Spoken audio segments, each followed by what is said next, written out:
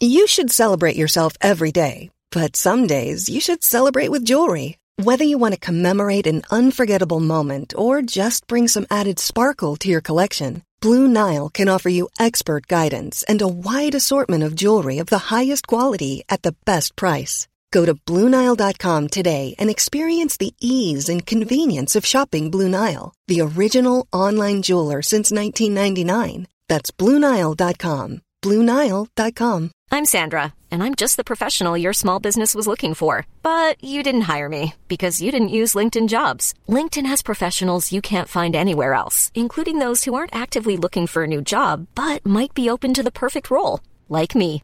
In a given month, over 70% of LinkedIn users don't visit other leading job sites. So if you're not looking on LinkedIn, you'll miss out on great candidates like Sandra. Start hiring professionals like a professional. Post your free job on linkedin.com/people today. Ryan Reynolds here from Mint Mobile. With the price of just about everything going up during inflation, we thought we'd bring our prices down.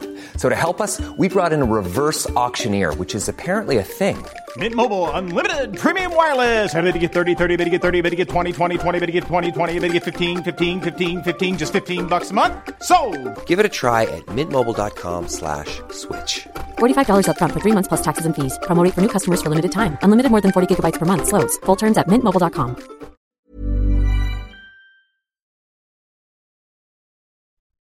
Hello, everyone, and welcome into Smashbox TV's podcast 449. I'm your host, Terry Miller, the Disc Golf Guy, along with Johnny V. I wasn't sure if you were going to make it tonight, Terry Miller, because I'm going to make it everywhere. Don't you worry. We're supposed to get some nasty storms in the area, maybe just a little bit south of us. It depended on a little bit. We had, I think, more along the Wisconsin-Illinois border. It looked like it got pushed. They were threatening to come a little north.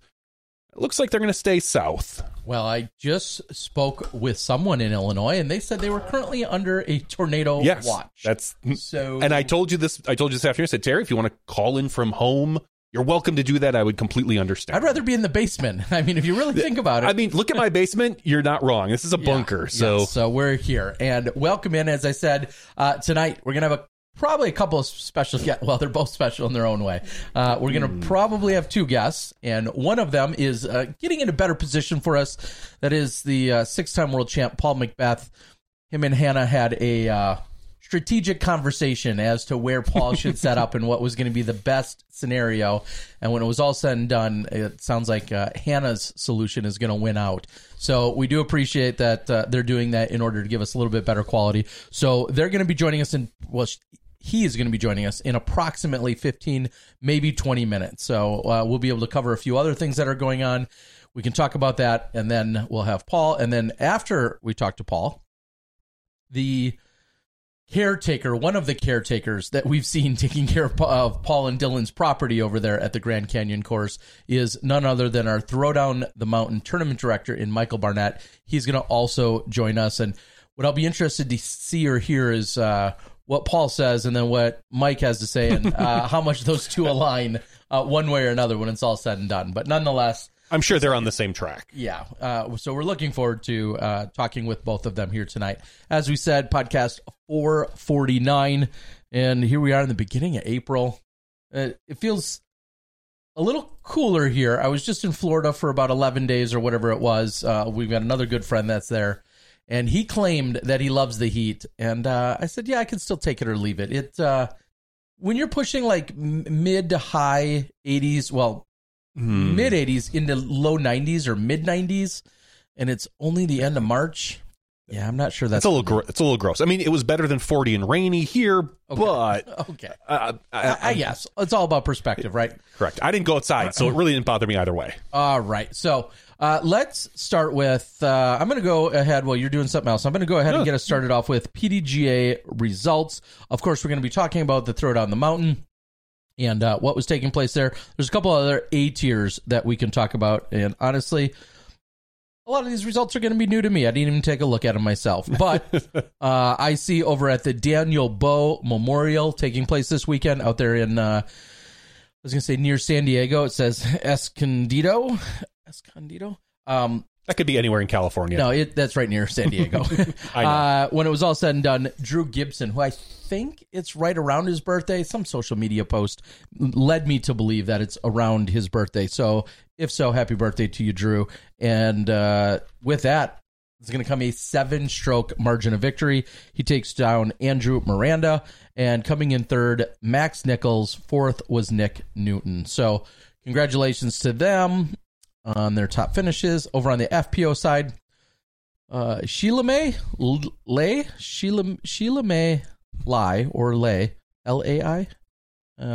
Either way, she is your champion, defeating Jennifer Allen, and doing so handedly. 8 strokes was the difference between the two of them. So congratulations to her.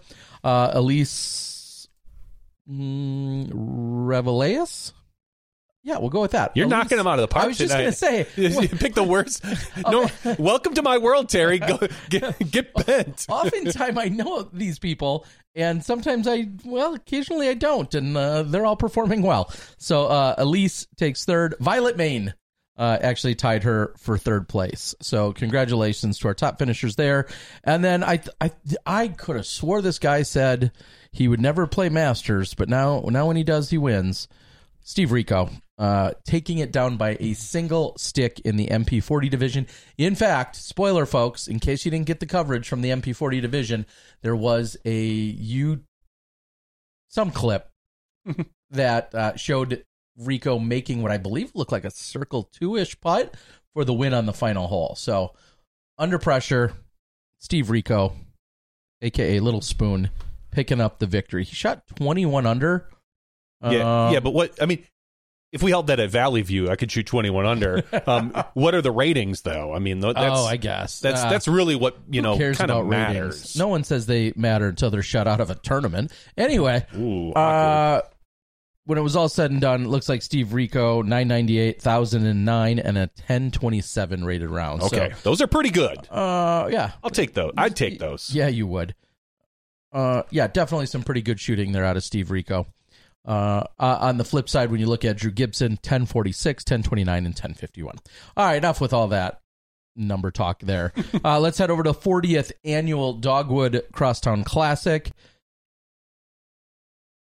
Doop, doop, doop. We'll click on that and tell you Dan Hastings took it down. Congratulations to Dan. Taylor Raffielowski took second place, and Evan Smith in third, Scott Conway in fourth. Ariel Walker took it down in FPO. Megan Goolsby took second, and Elaine King, third place in FPO. And, of course, we're going to share the love. One, Schwebby, Brian Schweberger, doubling up on his next closest competitor. Schwebby shot 22 under on the weekend. Brian Parker shot an 11 under on the weekend. So Schwebby picks up yet another win. Was that 361 according to the PDGA list? I could have swore. Yeah. Oh, wait, how many is that? It says 361, and I was just trying to confirm if those were all professional wins or not. Nonetheless, win number 361 is what Schwebby's out there and going to tell us on the board. So congratulations to all of them. Let's move on. Skybreed Disc Open presented by Dynamic Discs. Saw that this weekend in MPO. Edward Ward took it down with a 5 under. Jared Stoll, who we saw, of course, with that overhand shot on 17 at Waco. Is that until he wins a DGPT event or a Worlds or something else, do we forever then associate him? I've known him, and he's been on my coverage, and he's, of course, a solid player, but is that kind of what he's known for now? Is the guy that took the overhand on 17 at Waco? Yes, he's going to be known for that for a little while yet. Until? I don't know. Until he does something really crazier good or really bad, throws down a monster roller, or I don't know, Terry. All right. Nonetheless, congratulations. He finished runner up. Peyton Stamen, Elijah Bickle finish in a tie for third. So congrats to them. Moving down, Emily Beach, who is celebrating a birthday, I believe today specifically. So happy birthday to you, Emily. Happy birthday, Emily. And she at least on here, yes, I did see actually another social media post about it. She went into a tie with Chantel Badinsky, Miss Frisbees, as you would know her from Instagram. She went into a playoff. They were tied, and when it was all said and done, Emily took it down. And Nina Guerrero took third. Erica Stinchcomb took fourth. Well, that's definitely one of her sponsors in Skybreed Discs as well. Sun King's Throw Down the Mountain, we'll talk about in a moment. We've got one more age. Which weekend, for crying out loud? I know. That guy. We're only going to talk about this weekend. It's the only one I was there for. So we're going to, that may change. We'll talk about an event in Idaho, another A-tier. The Treasure Valley Cup, presented by Innova Champion Discs, 208 Discs, and Shop Strange. Too long of a name. Dallin? Dallin. Yeah. Blanchard took down first place. Dallin? I feel, don't make me. I'm going to go Dallin. First place, 23 under par. Ben Ditton finished in second at 17. Daniel Paff. We're going to have Terry read all the names from now on, because I usually roll through names and you kind of chuckle at me, especially when we try to do overseas. I don't chuckle when I know the name and you don't. But in this case, you don't know any of these either. No, I don't, but it's funny to watch you suffer. You don't recognize them as much. All right. FPO, the Reaper, Carolina Halstead takes it down. Congratulations to her in her backyard over there. Well, I'll call all of Idaho her backyard. I don't know if that's fair or not, but we're going to call it. Emily Yale finished in second, and Karina Knowles tied Jeanette. Cut him off. Yeah. I was already concentrating on the last name, and I screwed up the first name in doing so. So, yes, Jeanette. Way to go. Killing it. Good thing I'm a professional broadcaster, or at least I play one on TV sometimes. All right. So, yeah, like you said, maybe this should be my new job week in and week out.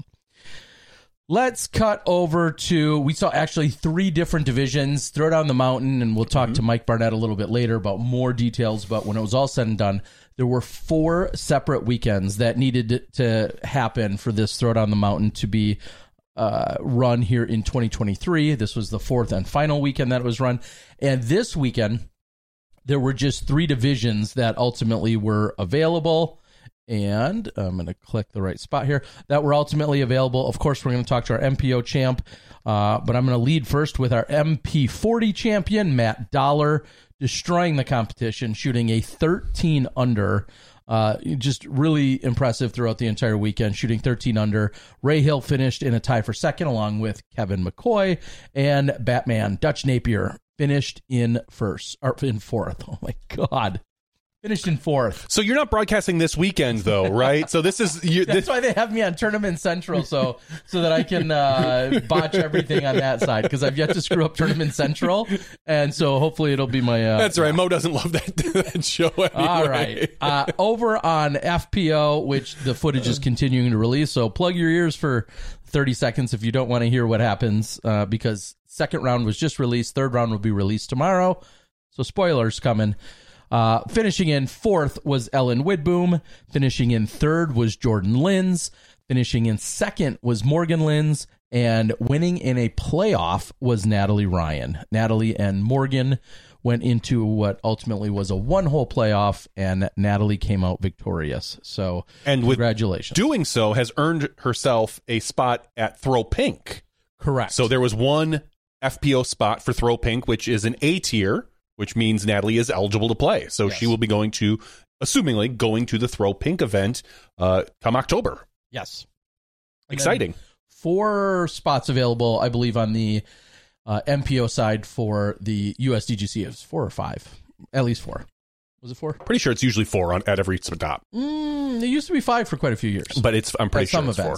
Okay, at least for these. I don't know. I wasn't there. The last 2 events have been 4 because I looked the other day. Okay, so let's go ahead and give you our top few finishers on MPO. Your champion, Paul McBeth. Sullivan Tipton finishing 2nd, a.k.a. Sully. Joseph Anderson, a.k.a. Joey Buckets, finishes in 3rd. Thomas Gilbert, a.k.a. Tommy G. Tommy G, T. Gilly, Tomcat. He's got a bunch of nicknames as well. Right. he had one hell of a day on Sunday to close things out. Not only did he shoot a 12 under, which tied for the hottest round of the weekend, but he earned himself a spot in the USDGC and technically a course record. And a little skip ace action. Hey, you know me. I love my skip ace. I feel like you should pay him a bonus, $100. It wasn't Canadian. on camera. Canadian. That's like 12 cents. So Thomas Gilbert skip aces hole number 7 during the final round. So congratulations to him. He finished in 4th. And he got a sliver out of Paul McBeth's hand. You think he kept that? This is the sliver I dug out of Paul McBeth's hand. I've got a story about that in a minute. Oh. All right. Is it an after-show story or is it? And tying for 5th, Dylan Sepola, who I met the weekend before playing at when he had played at Tallahassee. Aiden Scott, who I met and covered at Tallahassee the weekend before and spelled his name incorrectly. And Braden Sides, who I met and covered the weekend before at Tallahassee. So people talk about weekends off. People talk about where our top competitors are.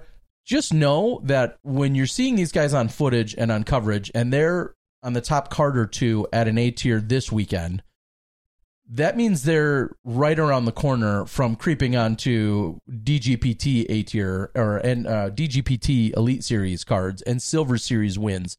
So in 2 months, when we see Braden Sides, I'll just use one of those 8 guys. You see one of those guys taking down a Silver Series event. You're like, oh, yeah, I saw that. I saw on him. Terry's coverage. Yeah, not just on my coverage, but the fact that you've, at that point, had seen him play on something. And it warms my heart in a very special way to meet. And the other kicker about a lot of these gentlemen, they range from like 16 to 20, 22. More young, good kids. Yeah. Jeez. It's absolutely incredible to see. So nice shooting by a lot of those guys. If there was a rowdy crowd, and I know you didn't watch the footage, so I'll ask you this. If there's a rowdy crowd following around a guy by the name of Sullivan, which is not that common of a first name, I feel like, especially in 2023, what would, if you're running his fan club, what would those fan club members be called? You could go with like Sullies. You could go get in the vans. Right? Come on. Yeah, a little creepy, but sure, why Very. not? It's not a windowless van, so you're safe. Anything else you could think of? Sullivan, Sully, a group. I'm drawing a blank. All right. Well, you think about that. That was a question I posed, and I haven't seen any. I've seen a few, but I haven't seen any that have knocked it out of the park yet. So but if you were to go on tour, I'd do Sullivan's Travels. Like that would be his tour series on YouTube. Okay. Also, I was told just before the round when Joseph Anderson, he said, if I'm making putts, then I'm Joey Buckets. But if he's not making putts, I don't know. Is he Joey Airballs? Is he just Joseph? Then he's Joseph Anderson. But he goes, if I'm on, yeah, you can call me Joey Buckets. And somebody in the comments then said that is not allowed, even though I continued to call him Joey Buckets because his putting was truly phenomenal throughout the round. Anyone to have a putting round the way he did would be very content with themselves and very happy with the effort. So it felt like he lived up to his own hype and expectation. But then I was later warned or made aware of that apparently Vinny Buckets or something along those lines is what Philo calls. references. That's what he calls Vinny Buckets.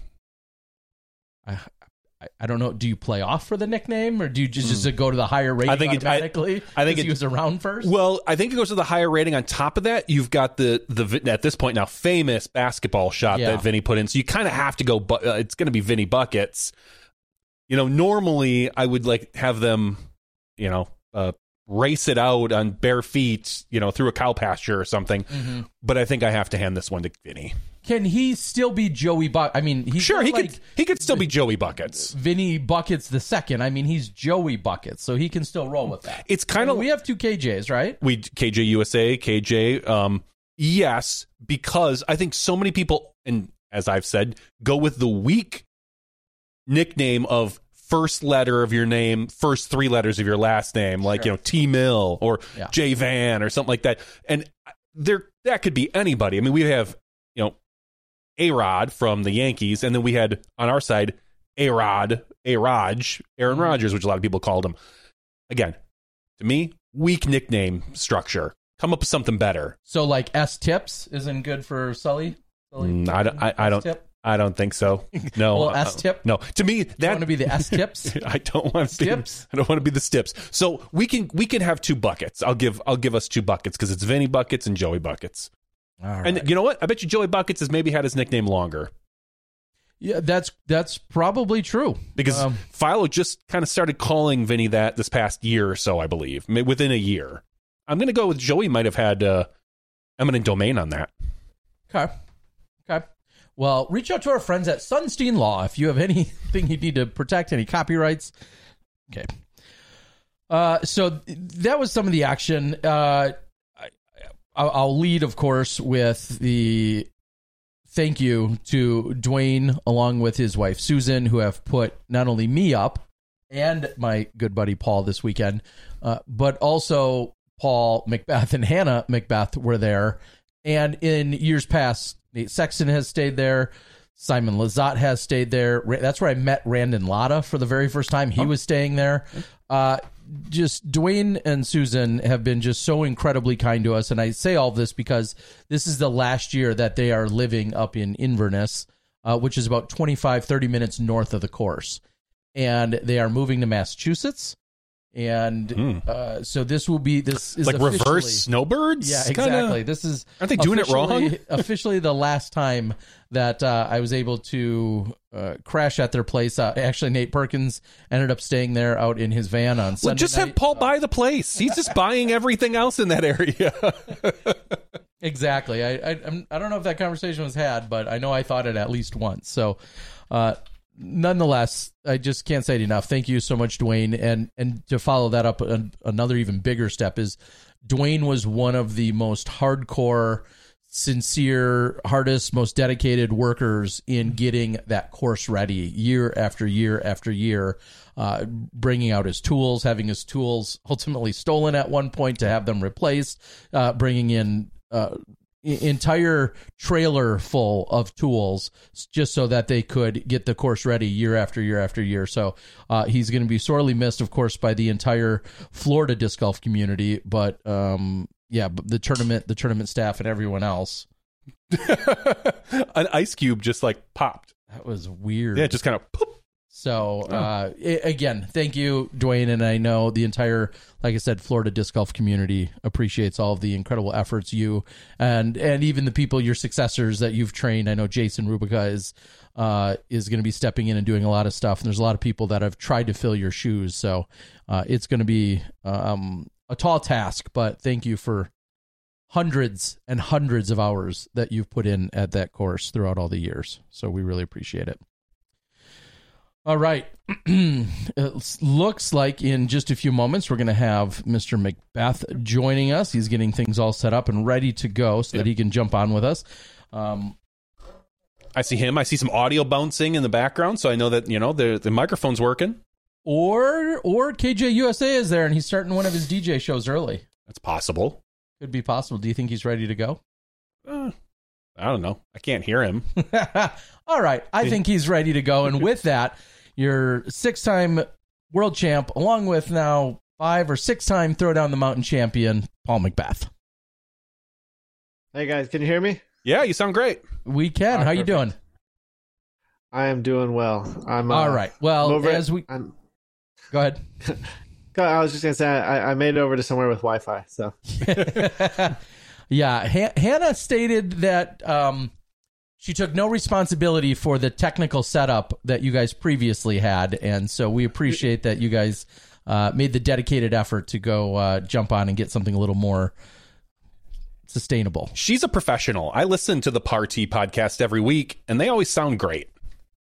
Yeah, this is her mic, her setup, her laptop. Mm-hmm. We were over at Jordan's, which is Nick Carl's girlfriend's house, so it might look familiar in the background and stuff. I think he's done a podcast. I've never been in Nick Carl's girlfriend's bedroom. Sorry, no Nick. His podcast. I was just thinking, I've been a lot of random places, but I don't think that's one of them. Yeah. All right. No, we do appreciate it. Yes, Thank of you. course, you guys both, you, Nick, the rest of the crew, all of you guys constantly in high demand.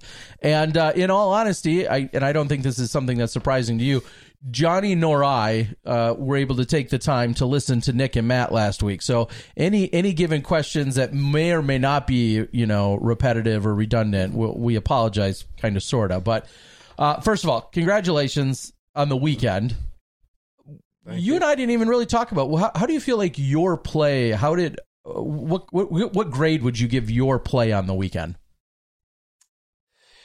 Probably like a B plus. I think I was having, like, I'd get on a good stretch of holes, especially on the front nine. I would start out, getting one every time. Two, I think I got every time. Three, I put my drive pretty much where I wanted, 2 out of 3. But the front nine, I was playing really well. And then the back nine, I don't know what it was. I just kind of lost control of either my drive or my putt. So I don't feel like I put together an entire round. The first round I could have, minus those bogeys. But, I was playing solid. I was getting a lot of birdies. But I don't know. It never felt like I had a complete 18 holes put together. So I know that course is tough. But I just felt like I had more in me that I just couldn't get out. So yeah, and you kind of made me look stupid. I was hard. I was talking about your putting, and I felt like it, especially in the early goings, it looked really solid, really confident. And then it was maybe even shortly after I said that it just then seemed to be a bit off. I felt like you were largely high on some of your putts, either high or left. Anything that you were noticing or thinking about, or was it just they just weren't dropping? I think they just all start to get to circle 2. I think my shots just seem to get further and further away from the basket. So they're all circle 2 bids. I don't feel like I miss inside circle 1 that often. Even there, it's just when you get to that 35 to 40, 45 is when they start to, like you said, tend to be a little high, chaining out left. And I feel like those are the ones that I just get too many of them in a round. I need to stay focused and keep my drives and my upshots closer so I don't have so many of those, because it does look like I'll miss a lot of putts throughout the round because there are, potentially 5 or 6 of those putts at that length. And when you go to an event like this, now clearly you've for a decade have been largely the favorite when you go to a tournament, but when you go to an event like this and the next closest competitor is a full 20 or 25 ratings point behind you, is there ever any form of I mean, I know you don't want to take anything for granted, but is there any kind of comfort in that whatsoever? No, not necessarily, because I know when I was in their shoes, I was showing up to the tournaments ready to win, and I know my first tournament ever as a pro in 2007, I was, I think, 970 or maybe 990 at the highest, and I ended up going out and beating a player that was 1027, I think, at the time. On a course that wasn't too much different. We were at Wrightwood out there in California, and I won my first professional tournament, where I shouldn't have. So I have to still play well in order to win these tournaments. So, I mean, you're talking about kids that are 1015 to 1025. It's not someone that was 970 or 980 back then. So it's a big difference, I feel like. Yeah, talk a little bit about that, because Johnny and I were just, as we were going through some of the results from this weekend, and I said so many of these guys I literally just met or got to watch play last weekend in Tallahassee. I think of Braden Sides, I think of Dylan, I think of the Sullivans and all those types. Talk about some of the games and maybe what you're seeing in some of these younger players right now, or these newer players. Yeah, they're all very talented. Backhands, forehands, putting. They have it all, and they enjoy disc golf to where they're going out and they're experimenting with all these shots and they're drilling them and getting better at them. The final round, it was, like you said, Braden, Joey, and Sullivan, and I was the oldest by I think 11 years or something. Sully might have been the second oldest at 21. So I mean, you know, they're 19 to 21, I believe. So that was the lead card at A tier. It's not often you see that or hear that. Yeah, I mean, I played with a bunch of talented players, and like I said, they're all getting good, and they're pushing each other because, I mean, if I wasn't there, it would have been those three battling, for that win. So, I mean, they were still battling there, but I'm saying it would have been those three in a tight battle. And yeah, I mean, like you said, they were at Tallahassee last week. They were here, and who knows where they'll be playing next week. And I think we'll see a handful of them at Champions Cup as well. Yeah, and I think also, I was kind of looking ahead. I think Huck Central is where we might see a few of them. I feel like a couple of them are registered, and now I'm excited that I already know them because I'm kind of anticipating a few of those guys to be on some kind of lead or feature card, you know, for that A tier that's coming up in roughly a month. So, and I think they're so from yeah, I think one's from Alabama, one's from Georgia, and one's from South Carolina. So it's not like those were their home courses or anything. So they're traveling and showing up and playing well. Yeah, and the only thing that I forgot to ask you during the interview immediately after you had won is, do you feel like you need to thank anyone like, I don't know, like Matt Oram? I mean, he went and won in a different state and gave you the opportunity to win here in Florida this weekend. Do you need to thank him for not being there or anything? Hey, Hannah, are you guys on the Wi-Fi? You're good. Sorry, I lost it. We're good now. Okay. I was just asking if, because Oram won again, City of Mobile championships. He always wins in Alabama. 28 straight years on the podium. Yeah, is what I think. 28 straight events, maybe not years. Oh, I thought it was years, but no, he's only 35. He's been playing since he was 7. Okay, maybe. Either way, do you need to thank Oram for not showing up? I mean, he gave you a chance to win this. Was he on the registration though? He was at one point. Hey, to be fair though, Matt Oram is on a lot of registrations because the weekend of Tallahassee, he was also on the registration for Texas State. Yes, so he might be registered an event in California, Idaho, because he's not sure where he's going to be. That's true. Yes, I mean, I should have given him a shout out. I didn't even think about it. I actually didn't even look at the registration beforehand. I should have. He was. I know at one point he was absolutely registered. Yes, he was supposed to go to South Florida Open over the winter, and he didn't go. So that's one. Yeah, he had to go to help Disney me out World with or something. I don't know. Yeah. At any rate, you've had success, of course, here. The only time you lost actually was a late fall event. It was called Monster on the Mountain. Same idea, except for it was held in October. Heimberg bested you, I think, just by a single stroke, maybe two. How much of this course is going to look different? Because now everybody really has paid attention to what's there and what has been played. How is it going to look different when somebody comes out there a year from now? Well, I'll start from the beginning. Parking lot. We'll have an actual parking lot. My guess is it'll be gravel.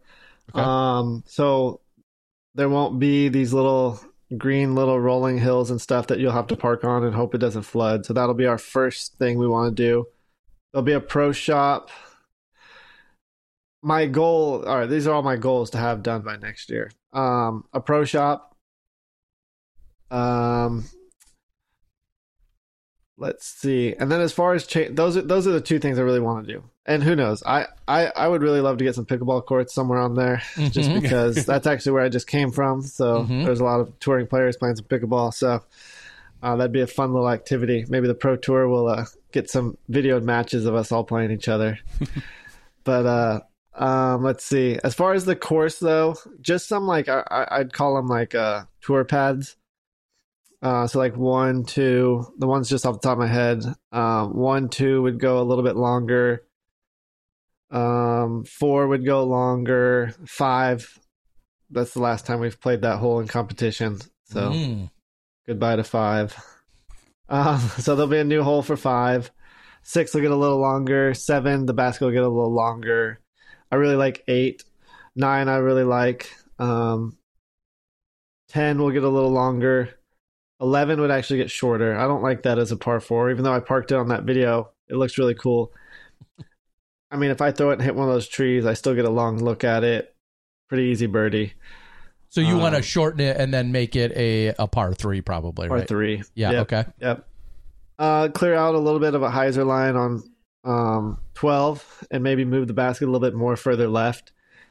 13, I really want to make a tour pad. I think I showed you, Terry. Really cool spot. What number are we on? 14. 14's a great hole. I liked where it was this year. Okay. Eagle would be earned. Yep. 15, I'd move the basket a little bit. 16 and 17 I'd combined, and 18 is too iconic to change anything. Sure. And then so with all those comes new tee pads. So permanent pads. And I think some of the holes will have 3 pads, some of them will have 2 pads. And I would love to have multiple pin locations on every hole. Okay. Yeah, it makes sense.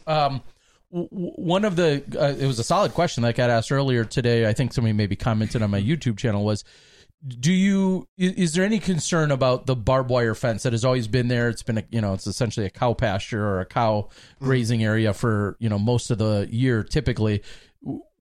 Any changes on the fence? Are you worried or concerned about it or replacing it or taking it out or anything like that?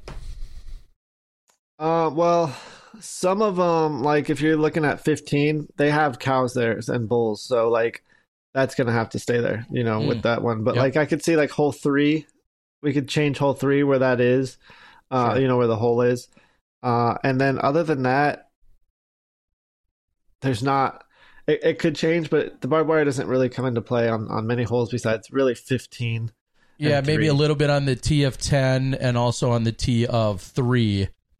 And or the green of 2 10, possibly, but and I'm not a big fan of where the tee of 10 is anyways, so that one's going to move a little bit, but yeah, there's not a whole lot of spots where the barbed wire should come into play. Okay. And then the other question that I thought, is I don't know, promoting you being on the show tonight, I was thinking, have you guys talked about a name, whether it's for the entire property, whether it's for the course?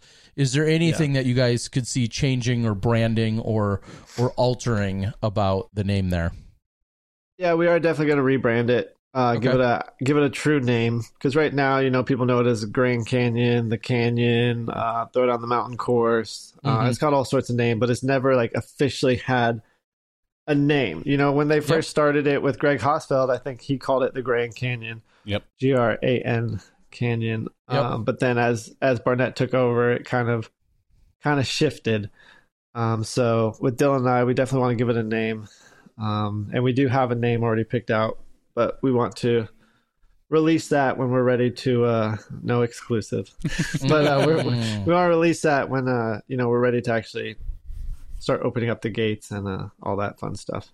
Yeah. And just to, again, throw it out in case somebody missed it, you're currently, you're working with Mike Barnett, and we're going to talk to him in a little while, so we'll go over that sure. more. But you're working with him kind of in a short-term situation where he can essentially use the place for a few more weeks. But then your goal for playable, open to the public, pay to play or membership or however it's determined, what's kind of like a deadline that you're really shooting for the rest of the world to come play it and be on the property?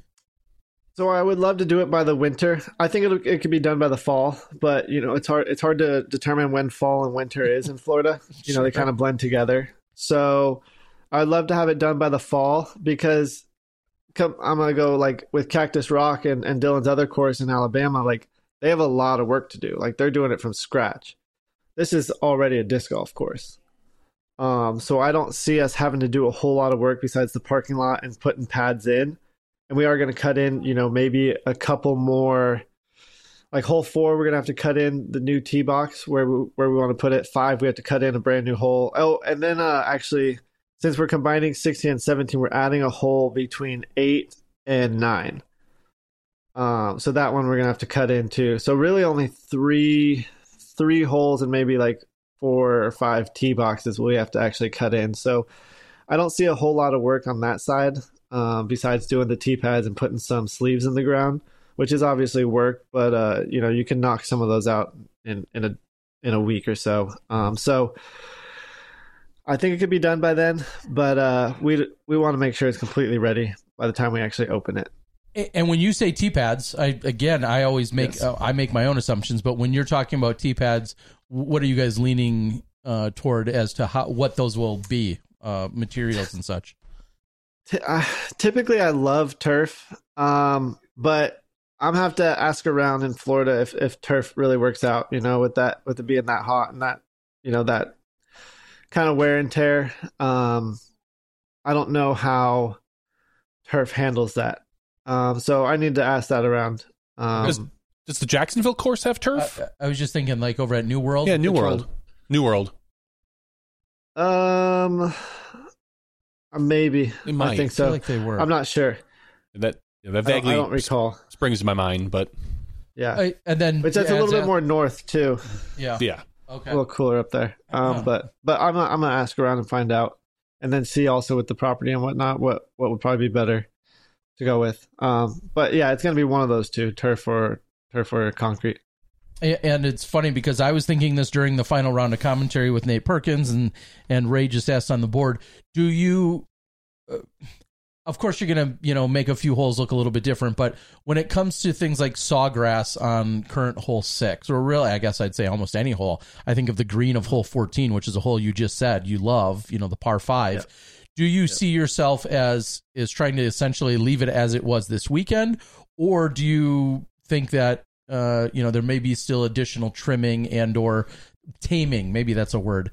Would you consider taming any more of the sawgrass that's in play right now on any given section of the course? I mean, I think the sawgrass is like great bunkers for some of these greens, because you can still go over them. You can go through some of them if you really want to. They are a pain, because they will cut you if you really jump into them. But I think they're great bunkers. And yeah, you can lose distance in them, and that kind of stinks at times if you just hyzer one in them. But I really like playing with the sawgrass and having it as that natural kind of bunker. But what's really cool is you can cut them down almost to like the little stubs, and they just it might take a couple of years, but they'll grow back. And it kind of reminds me of like Maple Hill, with their Christmas trees. They kind of plant them and they'll come back. They'll be up in a year, but it's sawgrass down here. You cut those things down, they grow right back up. So I think it's cool because you can kind of move some of these fairways with it, make them move different directions and shape it. And I think, like you said, 6, they cut that left side down, which I would like to let that left side grow back up, and then cut the right side down. So it kind of makes more of that left to right shape, makes that second shot a little bit harder. Yeah, and you have to understand. You have to figure with more people playing, some of that stuff might get knocked down naturally. So you maybe don't want to pull it back right away. Let it. Johnny, I don't know if you've been in sawgrass, but you can't really knock it down. Again, if this course is as popular as everybody says it is, it's going to get beat up. I mean, it's whether it's a little bit here or there. I'm just saying. Don't cut it down right away. Let it see how it's going to act for a year, and then work, like you said, work from there. If you realize, no, it's not getting beat up enough, we do need to trim it back a little bit. No, I agree. I would say if you know that you're always looking to me for business ideas, so when the pro shop opens, you absolutely need to sell one-legged sets of protective guards and pants like Charlie Goodpasture. Charlie Goodpasture. Yeah, so that if you go in the sawgrass, you simply put on just one leg of these windbreakers or whatever. I don't know if he officially deems those like, these are my sawgrass pants, but you have to have sawgrass pants. That should be a staple in that pro shop. And then all, proceeds go to Charlie. Yeah. Yeah, I mean... It was a good move. The one-legged. So if you didn't see it, Johnny, and I've seen him do this before. He did it on 8. Well, it used to be hole 6 now. Many years ago, he went into some sawgrass. He has a pair of windbreakers, essentially in his bag. And when he went in there on, it's a man after my own heart. He put the windbreaker on just one leg when he then stepped into the sawgrass. And because if it was a sleeve and it wasn't actual pants, it would have worked a lot better. Because he had to use one hand to hold it up, kind of. Oh. So if you just do a leg sleeve, with the elastic on both sides, that's all you need. All right. Yep. There's money to be made here.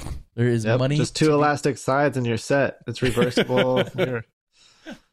I You like can put it. your branding on it. You can put a little disc golf guy on there. Okay. All right. Sold. Well, yeah. You'll be my first. You might be my only customer, my only client. But when these are sold in the pro shop as well, and now Dylan Cease, of course, he opened. We talked about that a little bit. Opened for the White Sox. It turned out to be a no decision for him back on Thursday night. But what were some of the conversations you guys had throughout the weekend as he was watching the entire world talk about the property he's half owner of? Yeah. So he starts tomorrow, and I have some ideas to run by him, but I told him we'll wait until after he pitches, Okay. and let him do his thing. But he was talking to me. He was waiting for your coverage, as you know. That's why he came out with it so fast. Yep, just to appease Dylan. Yep. Yeah. So he loved it, and he's like, I'm so hyped to see this place because he's only seen it on coverage, and as people know, coverage doesn't really do these courses justice. Not until you stand in face to face with this cliff that you got to throw 80 feet straight up a hill. You don't know how high. So he never has been on the property? Like. No, I was going to say that's a lot of trust. I mean, I understand you guys are you guys are friends and business partners and other aspects, but to have you just call him and be like, "Hey, pal, I got a really great course. You've probably heard of it. I mean, you maybe even you've seen a few holes. You maybe not remember. Just trust me. Don't sweat it. You're probably the best pitcher in the league or top 5 right now. But so just trust me, brother." Wow. Yeah, to be honest, I don't even think he saw or recall seeing video until we already were putting an offer in. But okay, so I'll follow that up and say, how public is the number or numbers that have been discussed? You've openly discussed those? We said it on the Nick and Matt, but we paid $1.2 million for it. And that's a little bit more than we wanted to spend and what we initially offered, but I mean, realistically, when Dylan bought his other property, the Cactus Rock, he's paying probably double in building the course than what he paid for the property, to where this one's already a disc golf course. Sure. We're not really having to do that kind of work. We're not having to build the infrastructure, cut all the trees down, do all this, do all that, to where that's a lot of the money. The most we're probably going to spend is on the parking lot. Sure.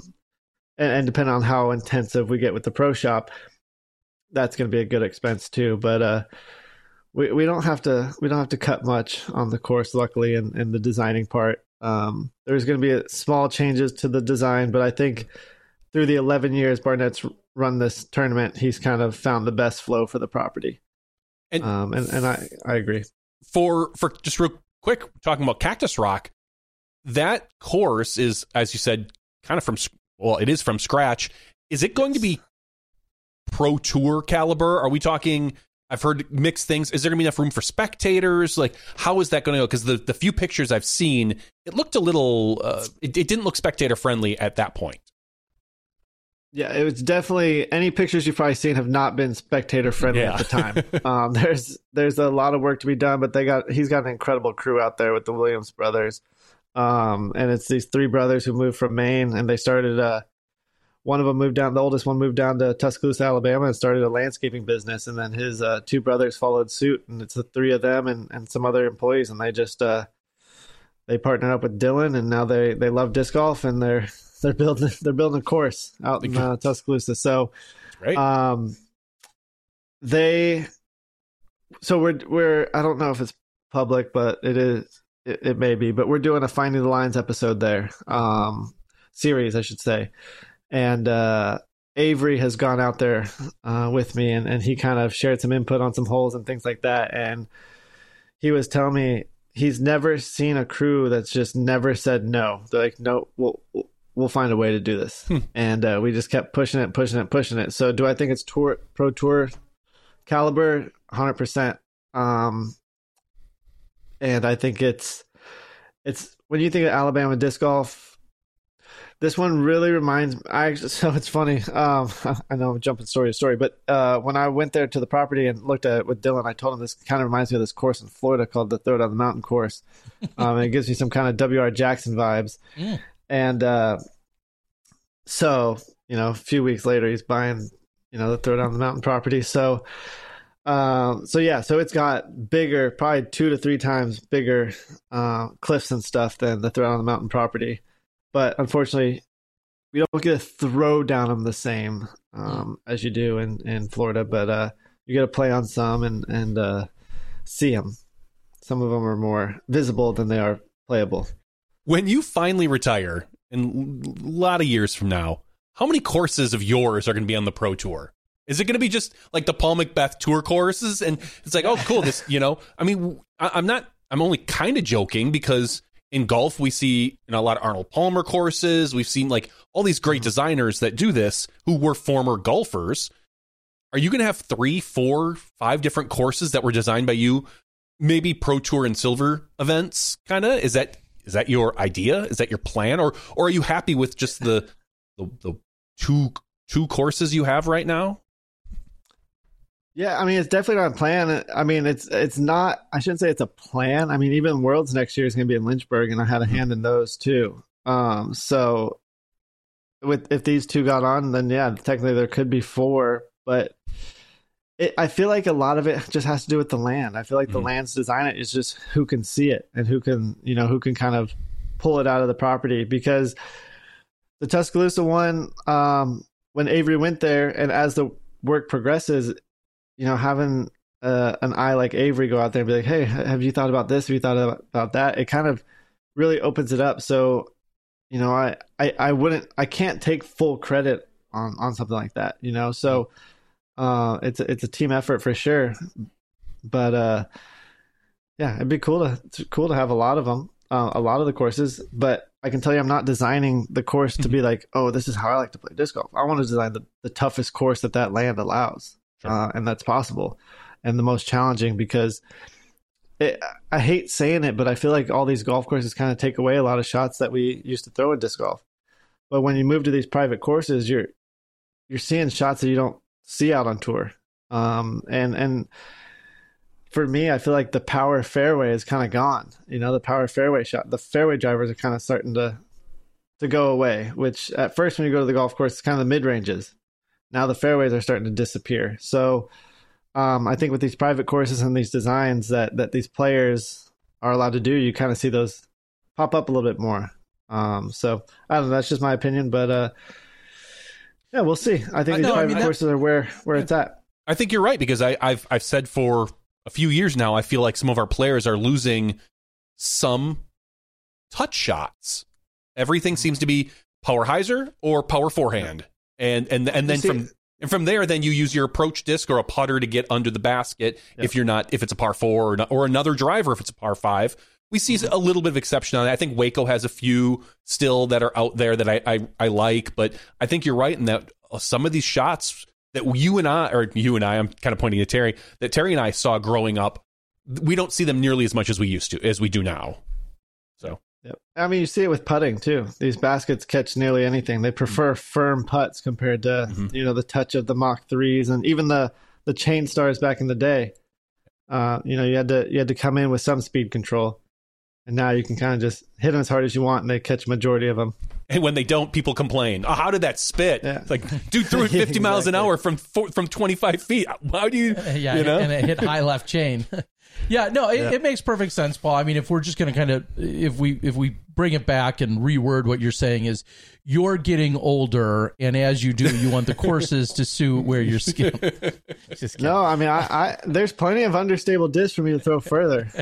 I think there's so many discs now that I can just, the older I get, the less stable I throw. I'm just throwing further. Yeah. So let me. We'll know when he starts going to 150 class. Yeah. Let me ask you this. So much of the response for that park job on hole number 11, so much of the response was, what?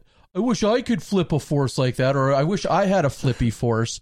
Does that drive my point home more, that sometimes in the bag videos are just effing stupid because you throw it, like, that force is probably stable still for a ton of golfers, and you're calling it a flippy force and getting it to turn the way you did. Like, not all forces are the same for that reason, right? It depends on what you say. So it's my most understable force. I'm not saying it's understable. It's my most understable force. So It's not like if I was to go out there and just roll right over. I'm not calling it an understable disc at anything. It's just if you grabbed all my forces, that would be the most understable of the bunch. Yes. And I guess it's just my point is so many people get really hung up on, well, yeah, McBeth has 5 forces in his bag, and just realizing your forces have a wide range of beatness. And I just think too many people get really hung up because you would never equate a force with turning one over. And then the way you threw that, A, you're one of the best throwers in the world, and B, it's your least stable force. That's kind of my whole point about why I hate in the bag so much. Well, and you got to realize too, I mean, how fast do you think that disc is going down that hill? At 85 miles. 85, yeah. Yeah. I mean, not that I'm throwing it that fast, but it's screaming down a cliff, just gaining speed. So sure, it's definitely going down that hill faster than I threw it. So that's definitely going to make a lot of discs understable. So one of the other questions, which is very fair, if you had to guess, and I know you looked at a ton of property, you and I looked at a couple of the things, but if you had to guess, how much of the 63 acres do you feel like the course currently consumes? Is there a ton of unused property out there or not? So I've been calling it, there's a big black hole in the middle of that course. It's not used. So if you look at where the tee box of 4 is, there's nothing from 4's tee box to 6's tee box, and from 5's tee box to like 5's basket to 6's basket. There's a huge hole in the middle of that course that's not used. So that's where I'm putting 5. The new hole 5 is in that big black hole, and then the new 9 will be in that similar hole. So I'll be putting 2 holes in this big area that's not used. And then I would say a lot of the property is used, but it's always hard to factor because the parking lot's so big. Sure. How much that acreage is. So I would say the course probably sits on 45 to 50. Okay. And then the parking lot's a big chunk of it remaining. And then there is another ridge, which we could make an insane spectating area from the top of the ridge up above like 14, 13, 12, and even 11, but we'll see what we want to do with that. We might make camping, who knows what we can do, but it's not enough to build houses. There's no way you can build houses, but there's enough to do some things, I'm sure. Yeah, but I want to clarify because I think I kind of I blurted out or adamantly said I think it was last week in talking about all of this in general, as I said, there's not electricity and there's not water on the property, and you and Dwayne have clarified there is a well that needs to be redone. Yes. So there is, water to the property, so to speak. And then there is an electric line that is right near there that obviously would then have to get tapped into. So my point is that we haven't had running water or electricity on site.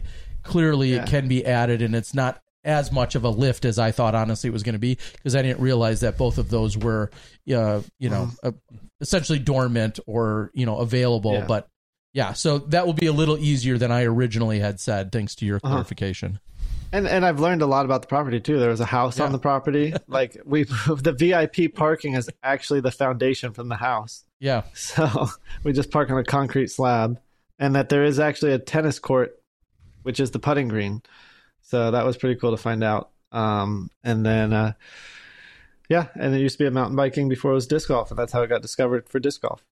And I think Ellen Widboom, who lives literally her parents live just like a mile and a half down the road, who graciously let me go over to their house and edit during the day.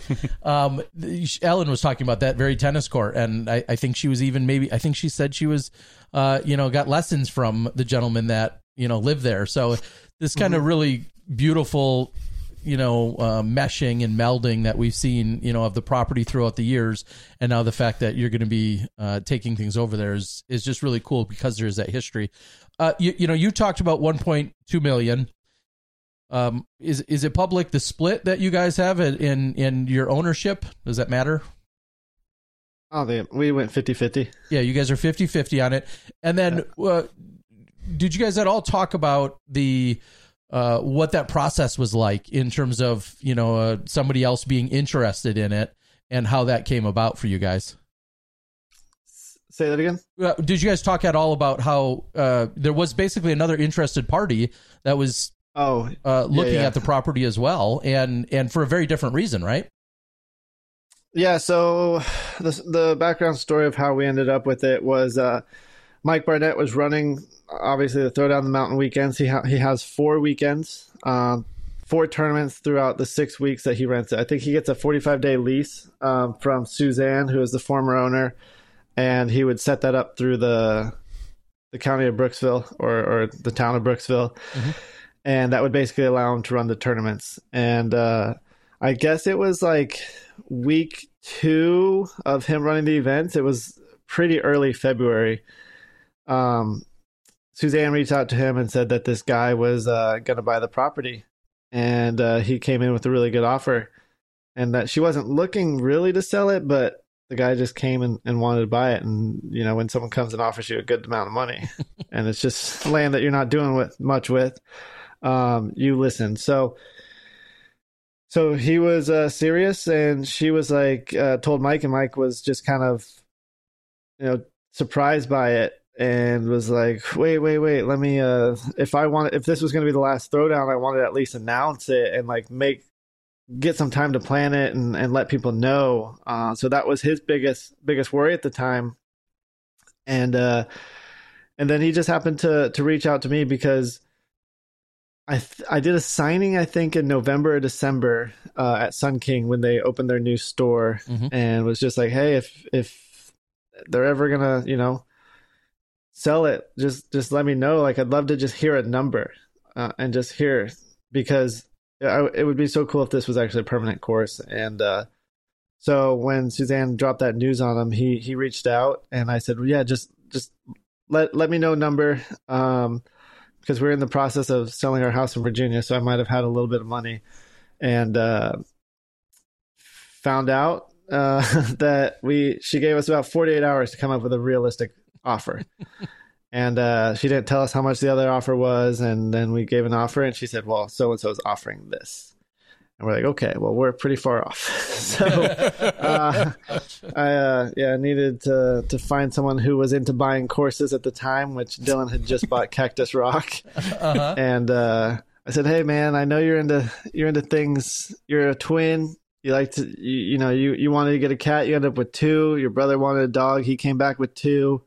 What about 2 disc golf courses, Dylan? What do you think about this? That's a sales pitch if I've ever heard of it. So he said, he asked some questions, and we ended up throwing a number. She actually said, if you can offer this number, it's yours. And we said, dang, that's more than we want to spend. But we ended up hitting that number, and then that guy ended up offering $1 more, and then she was like, I don't know what to do.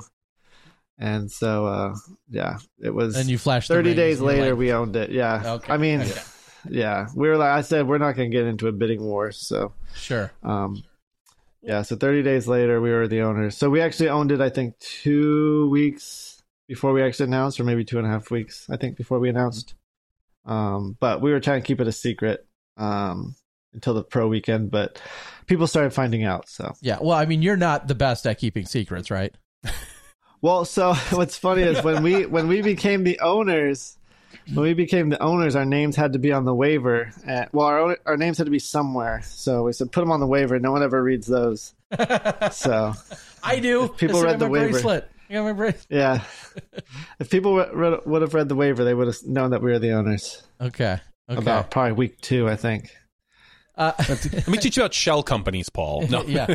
Now, clearly this is iconic property. It's historic, and it's got so many great vibes. And I personally overheard dozens of people saying, hey, thank you for buying this, thank you for making this happen.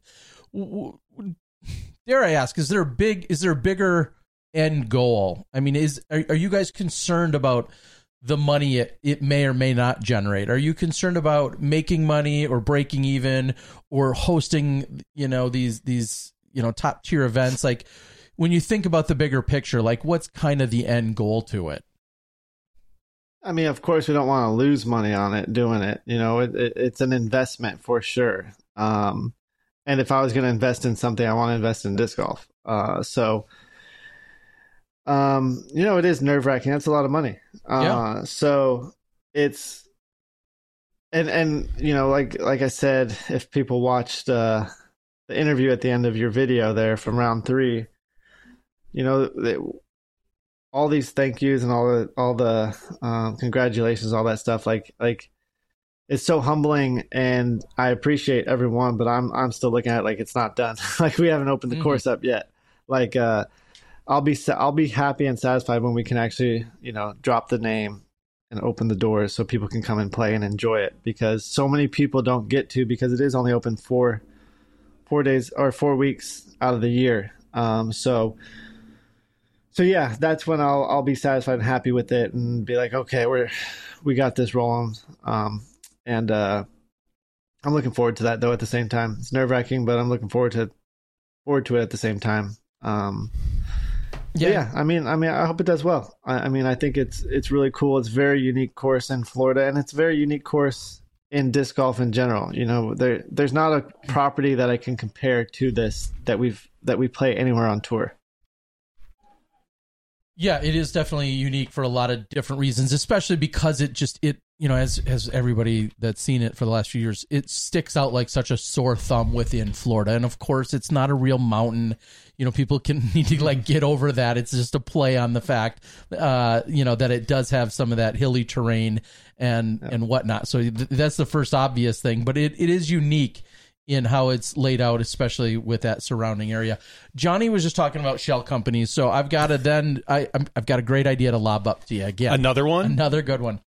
You should reach out to the people at the Paul McBeth Foundation and see if it's an underserved area.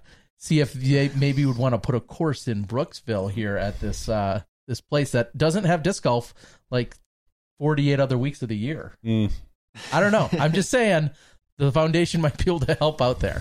Well, we at least know that they have a very good history in putting courses in. I mean, they're very experienced.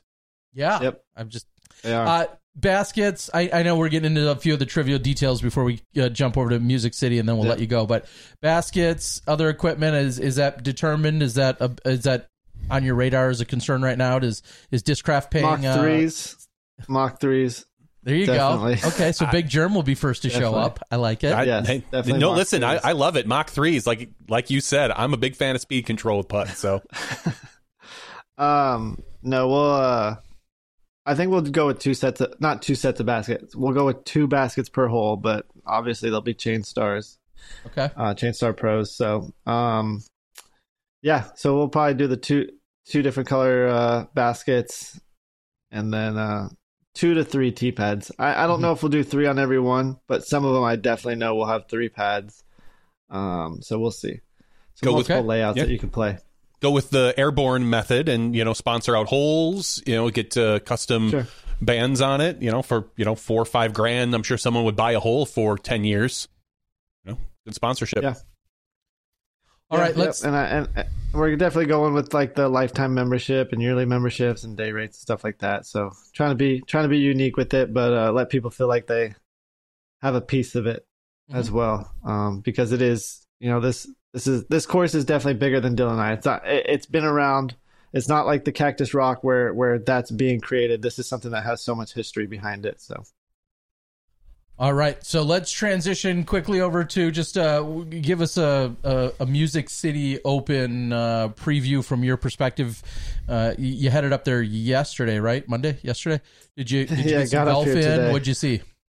I got in today. There was some weather. Yeah, there was some weather and then accidents, and it took like 14 or 15 hours to get here. It was way longer than it should have been.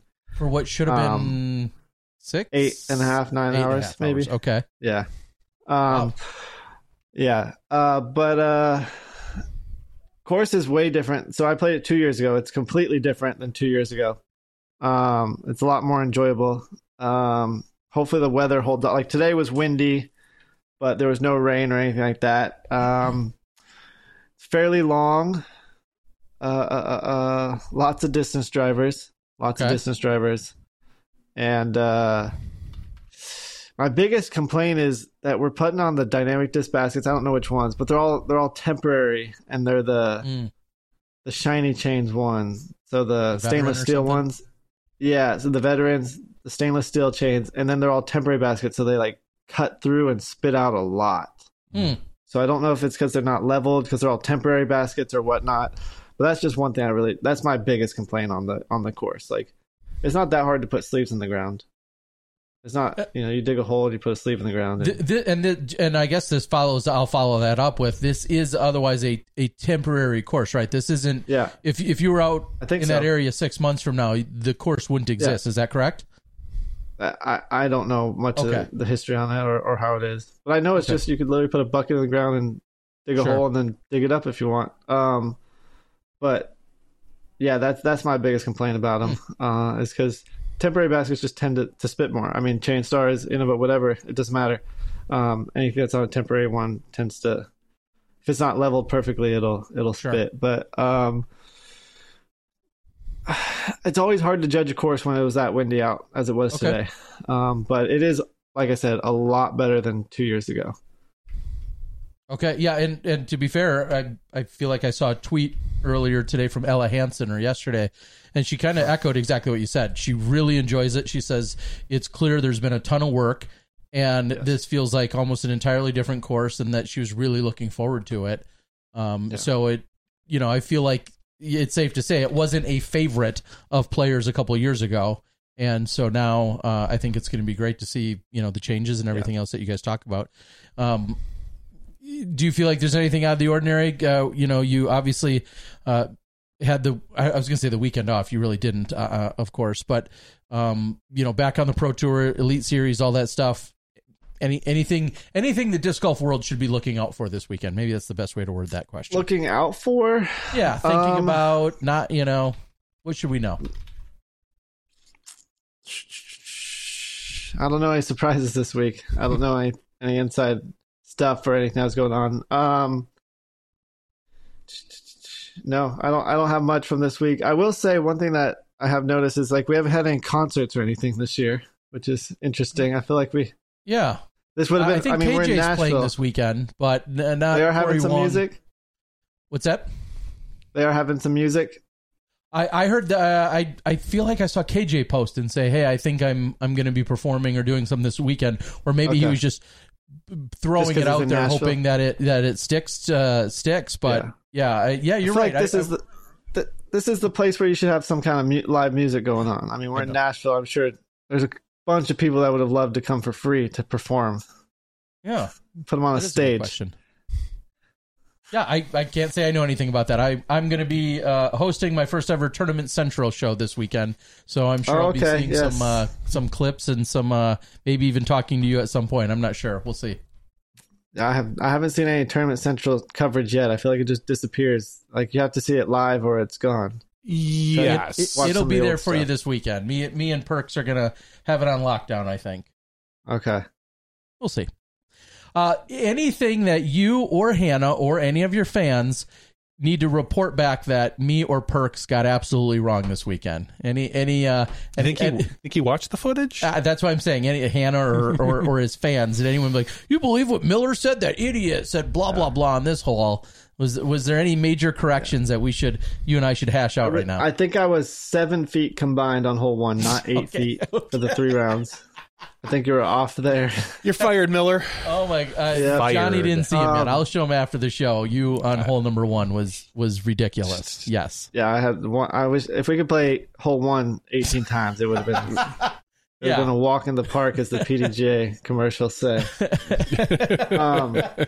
You had that one dialed. That's for sure. I think you guys crushed it with the coverage. I think it was very highly anticipated. And I think, 1, because Dylan and I bought the property, but 2, it just happened to be a great off week, and there wasn't much coverage going on. People weren't consuming disc golf, so I think it was just perfect timing for everything. So if you haven't watched the coverage, go and watch it. It was very entertaining, and you can get a little preview of what the course looks like now, and then next time you see it, it'll probably have some tee pads. But I guess I do gotta say with Barnett is keep up with Sun King, because he is going to open up the disc golf course, I think starting May, around Cinco de Mayo, and he'll open it up for about a month and a half or something like that. So it'll probably be a similar layout as to what it is now, and this will be the last time you see it without permanent pads and such. So You might be able to get a sneak peek onto some of what these tour pads are going to be too, because we'll probably be doing the work at the same time. So go out there and support Sun King. One prediction for tomorrow: over under 6.5 strikeouts for Dylan. Who are they playing? San Francisco. I have no idea. Oh, I hope over for sure. All right. They're playing San Francisco in Chicago. Yeah, it should be over. Okay. Yeah. Did he have 9 or 10 opening day? 10. Okay. He had 10 Which opening tied a day, record of sorts, right? It might have tied a White Sox record or like a White Sox opening day record or something. Something That's like what that. I saw. Yeah. And like if that was later in the season, he probably would have gone at least another inning and a half. But opening day, he's got a long season ahead of him, so I don't see him going more than 6 or 7 unless he's got a no going. But still might be they might still pull him. So who knows? Final question. Then I took this one to Reddit today, which I don't often do, but I took this one to Reddit. It's going to be interesting getting your perspective. I worry that some of the coverage, you were playing with gentlemen that aren't known, that aren't well known nationally or internationally. All great guys. We already kind of actually gushed about how good they are, so this is no slight to them whatsoever. But I did pose the question to Reddit today, and I said, hey, I got the coverage out relatively quick, next day, every day, and it didn't get as many views. And this isn't me complaining about it. This is me trying to truly assess the situation. And I said, am I making a mistake by basically not just putting your face on every thumbnail? Because I kind of spread them all out. And I lately have been putting everybody on and splitting them up by twos. Am I crazy in thinking that? Is that something that anyone else should be offended by? What are your thoughts on that? I think what I could see is just the tournament name. They didn't recognize it with the Pro Tour or haven't. So I could see, since it didn't have a picture of me, sure, they might not have clicked on it versus maybe the ones that did. But yeah, like you said, no slight to the other players because they aren't known there. But if you watch these videos, you'll see that they will be known soon enough. But I mean, I could see it being a little bit different, or like it could get fewer views because of that, because the Throwing on the Mountain's not a Pro Tour event. And then if you see Braden and Joey, you might not click on it as quickly as if I was on it, or if my name was on it, or if it said DGPT, Throw It on the Mountain, whatever. Sure. Sure. I mean, I could definitely see that happening. But yeah, I think I did that with you at Huck Central a couple of years ago when we filmed you, and you were the biggest name at that event. It was actually a very similar field in that sense. There was a couple of other really solid players, but I feel like that was my play. And I guess the question to the other guys would always be, hey, would you rather us roll the dice and possibly get, say, 70,000 views, with just Paul's picture on it, but you're in the video and there's 70,000 views, or you're on the thumbnail and maybe we're rolling the dice and it only gets 30,000 views. That's why you do 3 and 3. You have Paul, the two guys, and then Paul, and then the other guy. Just have him every. It's like, and to be fair, as some people suggested, all 4 don't really fit. It really looks good when there is just 1.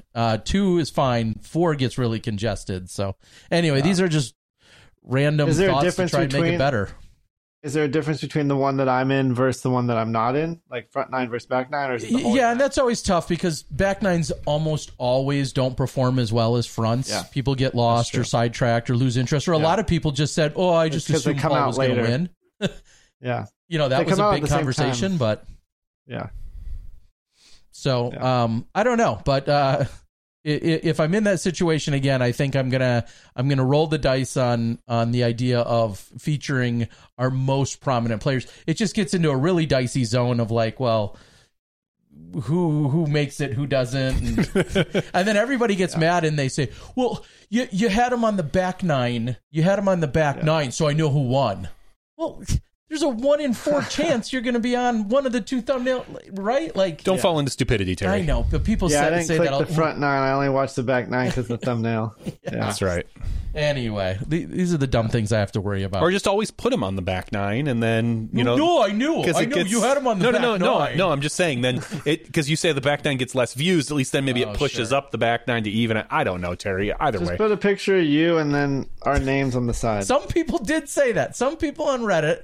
I don't think they were trolling or like, you really need to brand yourself and be out there more. I'm like, no, I don't. Nobody needs my picture on the thumbnail at all. I unequivocally shoot that idea down. I do not. If it doesn't involve me in front of a camera, then I don't have to have my face on it. So I wonder if that's why Jomez went away from pictures and just do the weird little graphics now. I mean, there's you literally could take a college class or a master's class on YouTube thumbnails. Like there's an unbelievable science to it all, and YouTube treats them differently, and there's been different things.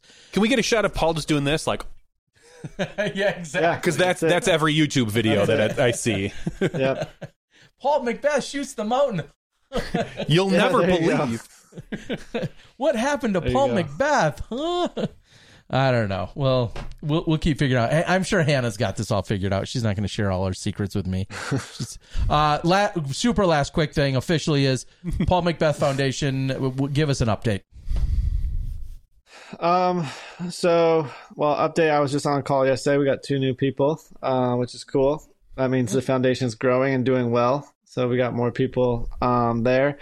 And for me, next trip is to Spain. So that'll be when I head to Europe, that'll be my first stop. I'll be stopping in Madrid.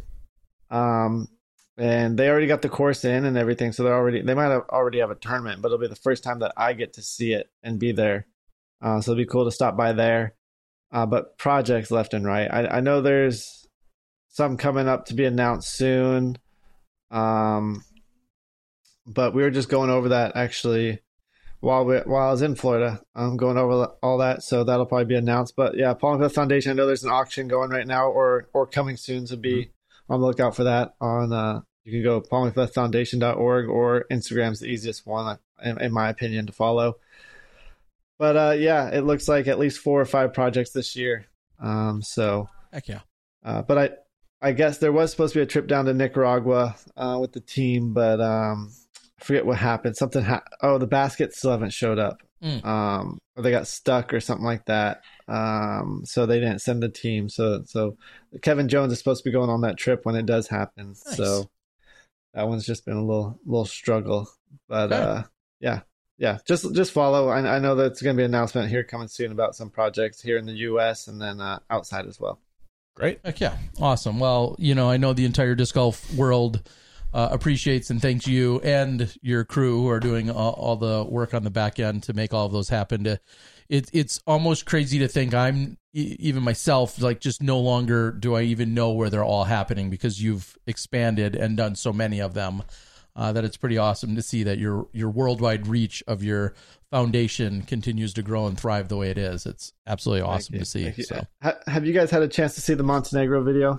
I have not yet. That was released on Jomez a few days ago. Is that correct? Yeah.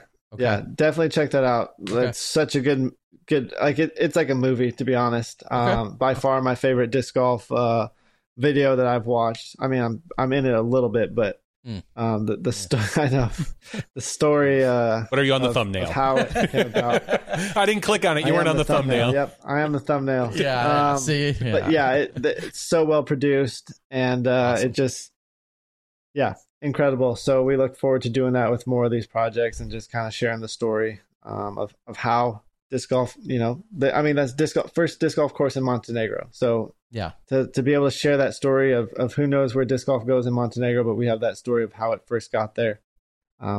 It's just really cool. Yeah, clearly creating and building on that legacy of yours time and time again. I love it. All right, well, we could talk for hours, even though we just hung out for half the weekend. But thank you for providing more additional insight for everything that's happening down there in Brooksville, as well as what you're thinking about this upcoming weekend. We wish you the best of luck. And like I said, maybe I'll be chatting with you at some point through Tournament Central this weekend. But best of luck to you. Sounds good. Thanks, guys. Thanks, right, Paul. See ya. Have a good night. Yep. Ryan Reynolds here from Mint Mobile. With the price of just about everything going up during inflation, we thought we'd bring our prices down. So to help us, we brought in a reverse auctioneer, which is apparently a thing. Mint Mobile Unlimited Premium Wireless. How to get 30, 30, bit to get 30, bit to get 20, 20, 20, bit to get 20, 20, bit to get 15, 15, 15, 15, just $15 a month? Sold! Give it a try at mintmobile.com/switch. $45 up front for 3 months plus taxes and fees. Promo rate for new customers for limited time. Unlimited more than 40 gigabytes per month slows. Full terms at mintmobile.com. Hiring for your small business? If you're not looking for professionals on LinkedIn, you're looking in the wrong place. That's like looking for your car keys in a fish tank. LinkedIn helps you hire professionals you can't find anywhere else, even those who aren't actively searching for a new job but might be open to the perfect role. In a given month, over 70% of LinkedIn users don't even visit other leading job sites. So start looking in the right place. With LinkedIn, you can hire professionals like a professional. Post your free job on linkedin.com/people today. Just put him on every thumbnail. Put him on this one. I was just going to say, just a picture of him. I am, as much as people either do it, I'll say keyword spam or name drop or whatever, exclusively for the clickbaity version of it. Like, I work really hard to not do that. I'm clearly sacrificing some things by trying to stick to not doing that. And but the joke was made today. Like, yeah, even put him on thumbnails of tournaments he's not even at, and put him on absolutely everything. And others were arguing, well, was it just Paul that you could, would we see the same of Ricky or Simon or Eagle? There's a few key people that I think, certainly. Now, granted, for whatever reason, we don't see those other people in some of these other videos that you tend to do. It seems to be Paul mostly, because you're doing Throwdown the Mountain, you're doing these Florida events. You're not, for whatever reason, Simon usually isn't the highest rated player at an event where there's a gap like we saw with Paul here. I think, and again, I really, really like your thumbnails. The 2 and 2, I think when you go to the YouTube page, they line up real nice. They're colored. Everything looks great. I think maybe for some of these, you have to make an exception with Paul and just put all 4 of them on. Paul all the time? 4 Pauls. No, all 4. Yeah, 4 Pauls. Hey, different poses. No, you're right in that it really gets congested. It does. I understand. I did that for a long time. I know you did. 4 people, and I just felt like it got really congested, and they're so small that then maybe you're not even able to figure out who's who, and so I didn't really like that, but I'll Photoshop a mustache on the Paul and be like, nonetheless, I do appreciate everyone's insight. Better yet, dig up like an old, Paul, the shaggy hair, Paul with the shaggy hair, the full hawk Paul. Yep. Along with the tips. The tips Paul, and then, just 4 different Pauls. I will fake out that algorithm one way or another. You'll get them, Terry. You'll get them. Anyway, someone saying the thumbnails are boring. I'm not sure which ones you're talking about, but yeah, I mean, like I said, there is obviously a science to thumbnails, and I was trying to think of somewhat of an analogy today. I was just thinking thumbnails are somewhat like the cover of a book, right? Like if they're not appealing to you, and I know you're not supposed to judge a book by its cover, but if it's not appealing, you're not clicking on it. And there's all sorts of really interesting stuff about them, and even YouTube. Smart YouTube people have talked about the evolution of the science and the algorithms and the things that go behind it. And I'm not just out for clicks. I want to put out good content that people enjoy, but you want people to find it. You want people to actually enjoy it. Yeah. And like a weekend like this, where it was a little bit quiet on the professional scene. Yeah, it was a good weekend. Now, I also know, I'm not a total idiot. I know. Put Dylan Cease on him. Come Monday. Come Monday, you have, on any given weekend, you have, whether it's NFL, a Super Bowl Sunday, or you have a Monday, NCAA game or whatever. I understand there's certain things like that can also impact your overall viewership, but clearly a good thumbnail is never going to hurt you. No. So that's just a thought that I had today when looking at them. Because I think back to the Memorial. Paul wasn't at this year's Memorial. I think about the hype and the excitement, and I got it out a day later than even planned, and people were harping on me, and this time I got it out exactly when you would have expected it, and just the viewership wasn't quite there. And a lot of people admitted and said, well, I saw Paul was playing. I didn't recognize the other names. I assume he just ran away with it. And it's like, well, actually, it was a really good battle. If you watch, it was a great battle, and that wasn't the case. But I can understand you're drawn to names and other things that excite you. So speaking of exciting things, when I get that little message, that little alert from the PDGA website to know about new things going on, we saw something today, didn't we? Tell us about it. PDGA board of director candidates and candidacies. And yes, if that doesn't get you hyped, PDGA hype. Get on the hype train. There's an article out on the PDGA page talking about how they are updating the global board candidates. They're seeking global board candidates, and they're changing up the way we're doing board of directors a little bit. It used to just be kind of a free-for-all. If you wanted to run for board of directors, you would just fill out like a one-page application and more or less run. You could submit whatever you want to put on there, blah, blah, blah. The PDGA is actually putting a board together that is going to filter out candidates, and the application process is a little bit more Is that a better stringent. word than filter out? What? I guess. Okay, go vet, ahead. filter it's the same out. word. Yeah, It's the same thing, I guess. they'll vet them, but there are, as they say, some desired knowledge and skills. There's a cover letter you need to write now. There's basically they are going to, and there's going to be a third set a group of people that are going to help filter this out. It's not going to be, I believe, the board of directors in the future. It might be for this year, I believe. I thought I read, but not in the future, not starting next year. I just think it's too quick for what's coming up that they haven't been able to put a board together. So that we're going to hopefully narrow down the number of people, because we've seen anywhere from, I think last year we didn't have that many. I think last year was like 6 or 8. 12? Oh, last year. I'm thinking the year before. And the year before that was like 18. Yes, 18. And to be fair, one thing I'm gonna jump in on that is when there's 18. Obviously, that's overwhelming because nobody really wants to listen to 18 different people, no matter who it is. Or you're gonna want to listen to like, oh, I think I kind of recognize this name or this person, so I'll listen to those 2 or 3 or 4. You're probably ignoring a large majority of them at that point. And then just, again, 18 is an overwhelming number. And so the idea that they're going to somewhat vet, filter, select whatever, and trim down the to narrow down our potential candidates, I'm sure there's going to be detractors that say this is some form of gatekeeping or this isn't democratic or whatever. Whatever phrase you want, that's fine. I like the idea that there's going to be a little bit more of a threshold.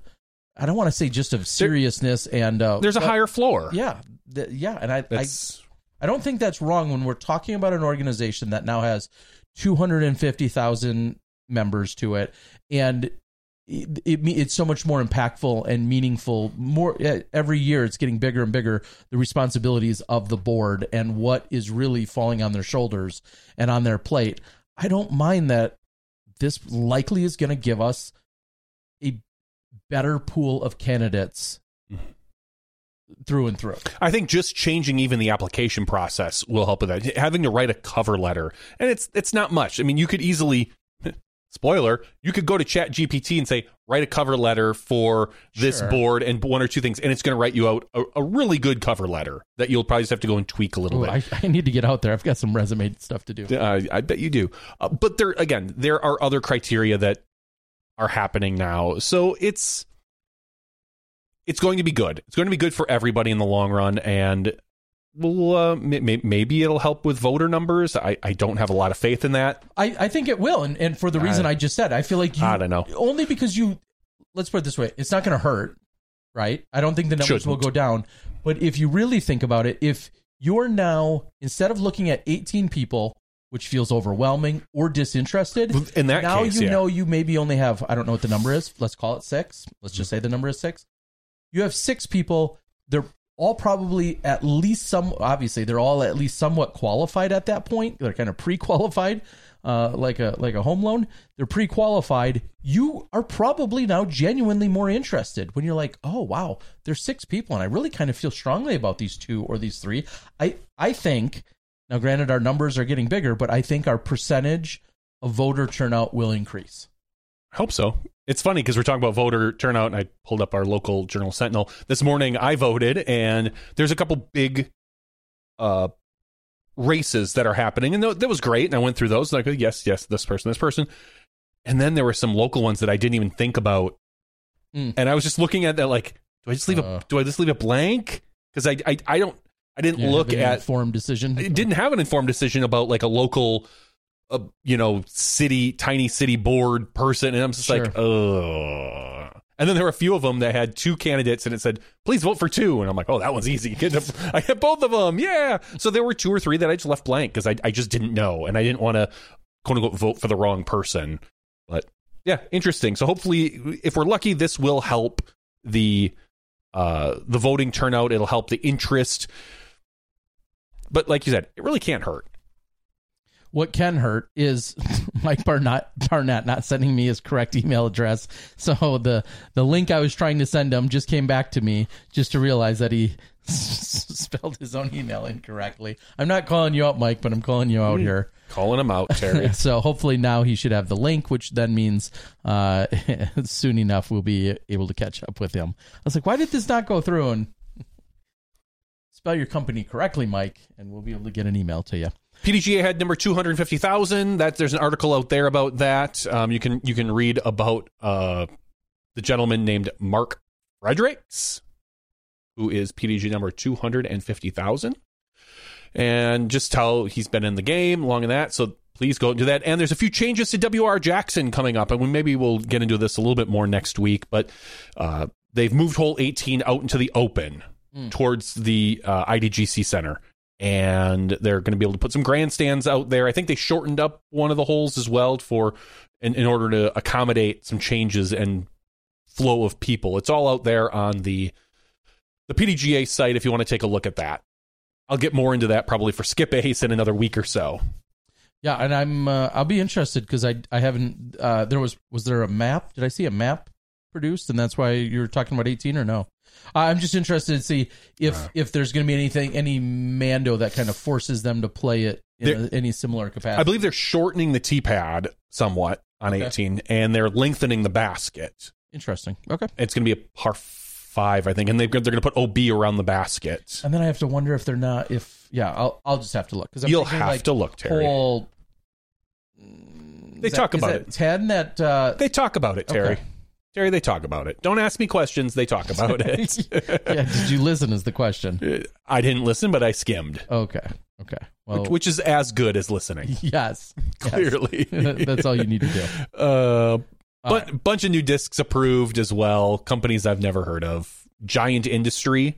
The Statue of Liberty from Giant Industry. Interesting. Never heard of them, but okay. Well, they're on the map now officially. Battleship from Remix Disc Golf. Remix Disc Golf has, is that a dozen and a half? Which is a weird number to say. 12, 13, 14, 15, 16 discs. Pretty close. Almost a dozen. A dozen and a third. As everybody always says, a dozen and a third. So quite a few discs approved by them. So I'll say congratulations. It is no small feat to get a disc approved by the PDGA. Obviously, you're submitting them for the testing. Jeff Homburg and the Technical Standards Committee. Jeff reviews them. It goes to committee, and they end up getting voted on. All that other stuff. You pay a fee to then also to submit it for testing. So it's fair to say congratulations to everyone. I also see one of the ones that Nate Perkins had just mentioned to me this weekend, the Fudge from Clash Discs. That's another one on there along with Astro Disc, Pan Disc, Infinite Disc. Yeah, awesome. Wait, Clash just the Lotus. Yeah, that's Nate Perkins' new disc, which you can be eligible for the giveaway. If you didn't watch, you're crazy. He opens the round saying, I have a bag full of discs and the bag to give away. I like Nate. Clash just has a theme. And you don't think Lotus fits into that? Lotus is a flower, right? Yeah, but it's almost like their theme is flavor. It's not food or flavor. So you can eat lotuses. I'm not going to judge. Lodi? Yeah, but I don't know. All right. Call me skeptical. The disc is probably great. It does feel great. It feels great in the hand. It holds any line you put it on. Yeah. It's good for not amateurs, too domey. Good for amateurs. Good for advanced players, and even pros can throw it too. Wow. Yeah, it's great. With that, the guy that does have all the answers. He feels great in the hand too, by the way. Yeah, he did this weekend. We're going to welcome to the show none other than Sun King's own Mike Barnett. You got to click on something. Oh, sorry, Mike. You're getting upgraded on the fly. Yeah, to Mike Barnett. That's right. Welcome in, buddy. How you doing? You're live with us now. Doing good. How you guys been? All right. We're doing pretty good. And you, on the other hand, man, have you taken a full breath since wrapping up Throw Down the Mountain, the fourth weekend? Terry, I haven't even moved into my new house yet. It's been it's been a couple of months. Literally, like right here, I still have a stack of like Cubs jerseys and I'm sorry things that need to go in the closet and things like that. Nice. Yeah. So no, it's been a whirlwind. A lot of people may not know that not only to get this event going, which takes about 2 months, that we also had to relocate our whole operation the end of last year and relocated our store.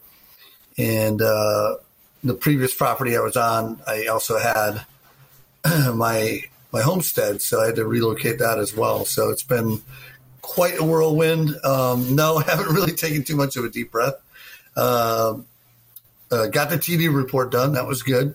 Okay. And started a little bit of the payout today, but we're going to get caught up mostly tomorrow. The nice part about all of this is that previously that under contract, I had to have the course cleared by Wednesday. And now that we've got kind of some things developing, it's not the same pressure, and we're a little bit more flexible on getting everything, torn down and then prepped. I don't know if you talked about it, but we're doing the other 6 weeks of play out there, which is the first time in 11 years that's happened. So, yeah. Well, let's talk about, before we get into that, and Paul briefly touched on the idea that you're going to continue to do some stuff, and of course had praise in that regard. This event, it was ultimately set up for 6 weeks, and you had 4 weekends of competition. Actually, kind of a fifth one as well. So I don't know what numbers you do or don't have, or what you've compiled, but just talk about any numbers you have and the overall impact that putting on this event really has, for you, for Florida disc golf, like for the PDGA. What are these? I was going to say, what is this weekend like? What does this event mean? Well, yeah, the PDGA makes a lot of money off this event. Okay, that's a starting point. Especially, we went all 8 tiers this year, mainly because last year, you recall, we had the rain day during the pro weekend, which was, super sloppy, muddy. And then I think 3 weeks before that, we had another rain out during the intermediate weekend. And back then it was just a B tier. And the reason we did that is obvious. It's most AMs can't really take Fridays off. Mm-hmm. A lot don't want to, I should say. And so we always made it a 2-round B tier. The Canyon property, the throwdown course, has always been a challenge in its own. So you can almost equate it to being a third round, just on the amount of time spent playing the course. It's typically a 4.5 hour round. Mm-hmm. So you get into that a little bit, but we ended up with a 1 day B tier last year because of the rain. And so I said, all right, well, be careful what you wish for, because now we're going to go A tier, A tier, A tier, A tier, which is a minimum of 54 holes for those keeping score at home. And so it became a 3-day event. And we ended up with similar numbers previously. We're right around 750 total players between the 4 weekends. And then we did on our open weekend, which we call an open play. It's just open to the public. I decided that I hadn't done enough tournaments in this time frame, that I would throw in a flex start C tier on the Sunday, I believe, and got another 60 or 62. So just participants on the course were over 800. We are probably 1.5 times that for total unique players. So the biggest thing about that is I don't know any other tournament that is 3 weekends, let alone 4. And I will preface that by saying that we do have it's a single course. Like there's other tournaments out there that draw a lot of players, but they're all multiple course events and whatnot. But yeah, we've really streamlined it over the years. I mean, we started as back-to-back B tiers in January, the first couple years, and that, just didn't prove well with, I think one of the days it was 29 degrees at and first daylight. Got some of that little Arctic blast from, those Canadians up there sending some love down. And, but no, we've morphed it into this big thing. And, I mean, I remember early on, let's say like years 3 and 4, when things started to grow, that our wait list just showed that we could open another weekend just off the wait list. And that's where we're at today. I mean, we luckily, man, it's really timed out really good. Like we've only had to give a handful of refunds for people on the wait list that did not get in,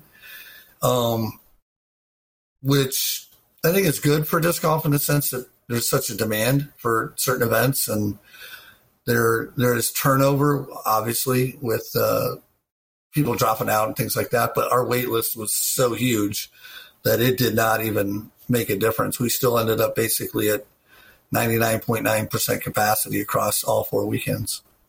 Wow.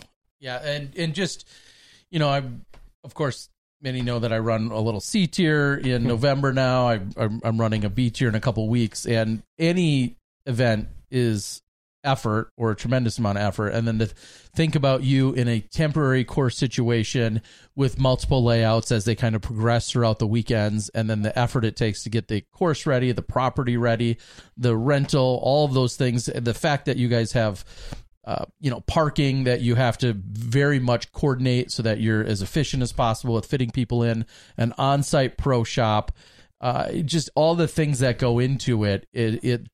It's just exhausting, honestly, talking about it. And I've known you as a tournament director now for a couple decades, but truly incredible effort. When you're thinking about all the people involved, and I know earlier I talked about Dwayne and just his longevity of a decade or so of helping out there, but how many people does this encompass when it's all said and done from on your end?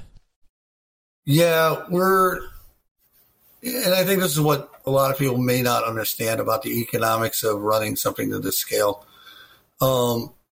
is that we have, for just this event for 6 weeks, we have our regular staff, which is right around 8 or 9 people that are just doing the operation during the week, like during the open play. But then when it comes tournament time, and especially as all right, so let me back up a little bit. The biggest thing to know is that we do 7 different layouts to match all of the skill sets that come out there. And a lot of those are even a work in progress because, to be quite honest, it's experimental at some level. Like we can add a new hole. We made a big change to hole 12 this year for the gold layout, gold and orange. And so a lot of it is just trying to tweaking to experiment for the experience for the player to have a better experience of the throwdown, the mountain kind of theme, and giving them as much elevation change as possible, to also me not wanting to deal with backups and slow play, and trying to design it so that the tournament itself is functional and that it doesn't create a bad experience because of, whatever, a poorly designed hole or something to where it was unknown, that might just back the tournament up. But we do a lot of experimenting, and we try to do it in little steps, right? So that we're not taking on too much to overload the system. But yeah, so come the weekends, like this past weekend,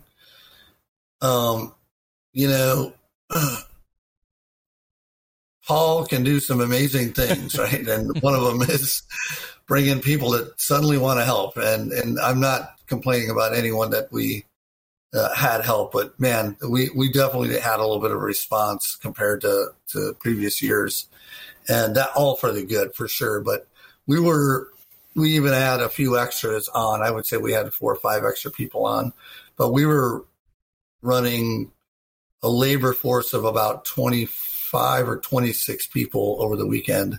Friday was a little bit lighter.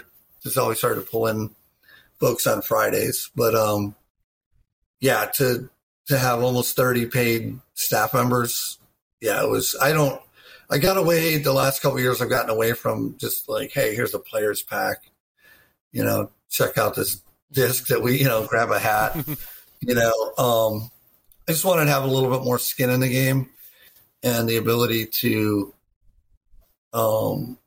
move people into position based on what was needed and what the skill sets were. So I put it out there that we were going to go ahead and pay our volunteers. So, and it helped. It helped. We got a great response. And like Saturday, I wasn't even at the course yet and just doing a lot of just back end stuff. And going back to what you're talking about, the logistics of doing something so remote, because there isn't anything close for a grocery store or food or any of that stuff. We're pretty remote. And so it's literally like when I leave my house, I literally have to like map out, what are you doing? Where are you going? What are you picking up? What are you dropping off? What do you do? Like, to get everything in line? And it's a little bit of everything. And, I tried to be super fluid with the Sam's Club visits, but there was a couple times we had to make some extra stops, and it's 20 minutes from the course. So, it's putting all that together. I mean,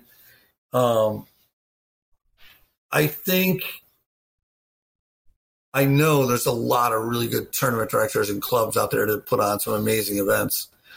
But when you start factoring in those types of X factors, like remote location compared to supply of products and things like that, like even like new products that are hitting, like we were lucky enough to get some of the test flight Zone OS, right, that came out, I think, at Memorial or something out west, and Bob Giulio hooked us up and said, hey, I got 100 for you. It's like, okay, well, I got to make sure I pick those up from the shop, right? Yeah. They're not going out to the canyon. And then it's everything from even like Thomas Gilbert had a drop while we were there, so we had to make sure that stuff was there. New shirts coming in, new designs. Everything is just so remote. It just adds that extra layer of difficulty to just making sure things are getting out there. And we don't bat 1,000. No one ever does really, but we run pretty efficient. We have a lot of communication, and I think that's key. But, after 11 years, we definitely got dialed in a little bit. So pretty happy with the last few years as we've kind of amped up. We've kind of flirted with the Pro Tour a little bit. We were actually on a Pro Tour when COVID hit, and we were in prime position, but pulling it all off and getting some of that stuff handled. It's a big commitment to be on the Pro Tour. I mean, that's a lot of money to be raised. There's a lot. Yeah. I mean, not just the money. I mean, I'm sure you could find a way to manage that, but just all the other things that come with it, as far as spectators and course setup, and there's just a lot involved with being on the Pro Tour. And I don't blame any tournament directors that don't want to do that, because we hear about it all the time. Fans are like, God, I wish the Pro Tour would come to Idaho or wherever, and people are like, maybe they don't want it. Like, they're pretty happy with their 200 to 300 person event that they raise $5,000 to $7,000 for, and everybody seems to be happy. But you don't get the big pros in there, and it's very difficult. Yeah, it's not like 15, 20 years ago when I first started running events where Florida would pull in. They actually had an NT in Melbourne for multiple years. And the Springtime Open in Sarasota was a big draw for a lot of names, along with the Triple Crown, late 90s, early aughts. And now it's so much harder to even fit in with the tour. And then the logistics of, the tour, I don't even know what the minimum requirements are anymore. I'm not sure we would be in that neighborhood with our closed window of our 6 weeks that we have to operate within. But, it is. It's a lot. And I think when you think about, like, we had one of the rings on one of the practice baskets broke. Actually, I think it broke on one of the holes on the course. I think it was 18 or something like that. And we had to replace it with one of the practice baskets. Like, I didn't have that on my bingo card. Like, what's next? Like, yeah. Like, we go down one more, we're down to, we're down to, both practice baskets having a broken ring on them. So it's not like you have the permanent facilities, like the bathrooms, right? You got to rent bathrooms. You got to put a bunch of tents up. You got weather. You have, I don't know if you saw the pastry dyes tent went flying. Yeah. I don't know if you were up there for that, but it's just all that type of stuff that wouldn't happen if you had a pavilion or some type of permanent structure. So it's a lot of additional, just logistics and structure building coming into it, and to get it all done. I mean, Terry, you've been out there I don't know how many years now, but come gold and orange the last couple of years we've done that layout. We need spotters out there. We need traffic control. And it's like, you got to have good people. And, I think we've done a pretty good job of that overall. For sure. And so with all of that being said, the I don't want to call it a nightmare, but the logistical challenges and the obstacles to overcome, the energy, the effort, the people, the money, the infrastructure, or the challenges with the infrastructure, you're going to run more golf out there. So let's talk about that. Your plan is to still be on site, on property, letting people come out and play. Yeah. Tell everyone what that means. So the funniest part about this story is that my crew, especially the guys out there like DJ and Ian, and they thought the 6 weeks was starting like next week. And they were like, we just got done with 6 weeks. What do you mean there's another 6 weeks? I'm like, no. We're taking a month off. We're like, we don't have anything nailed down yet. You'd be crazy to do it right away. Let's take a month off of being out there. Okay.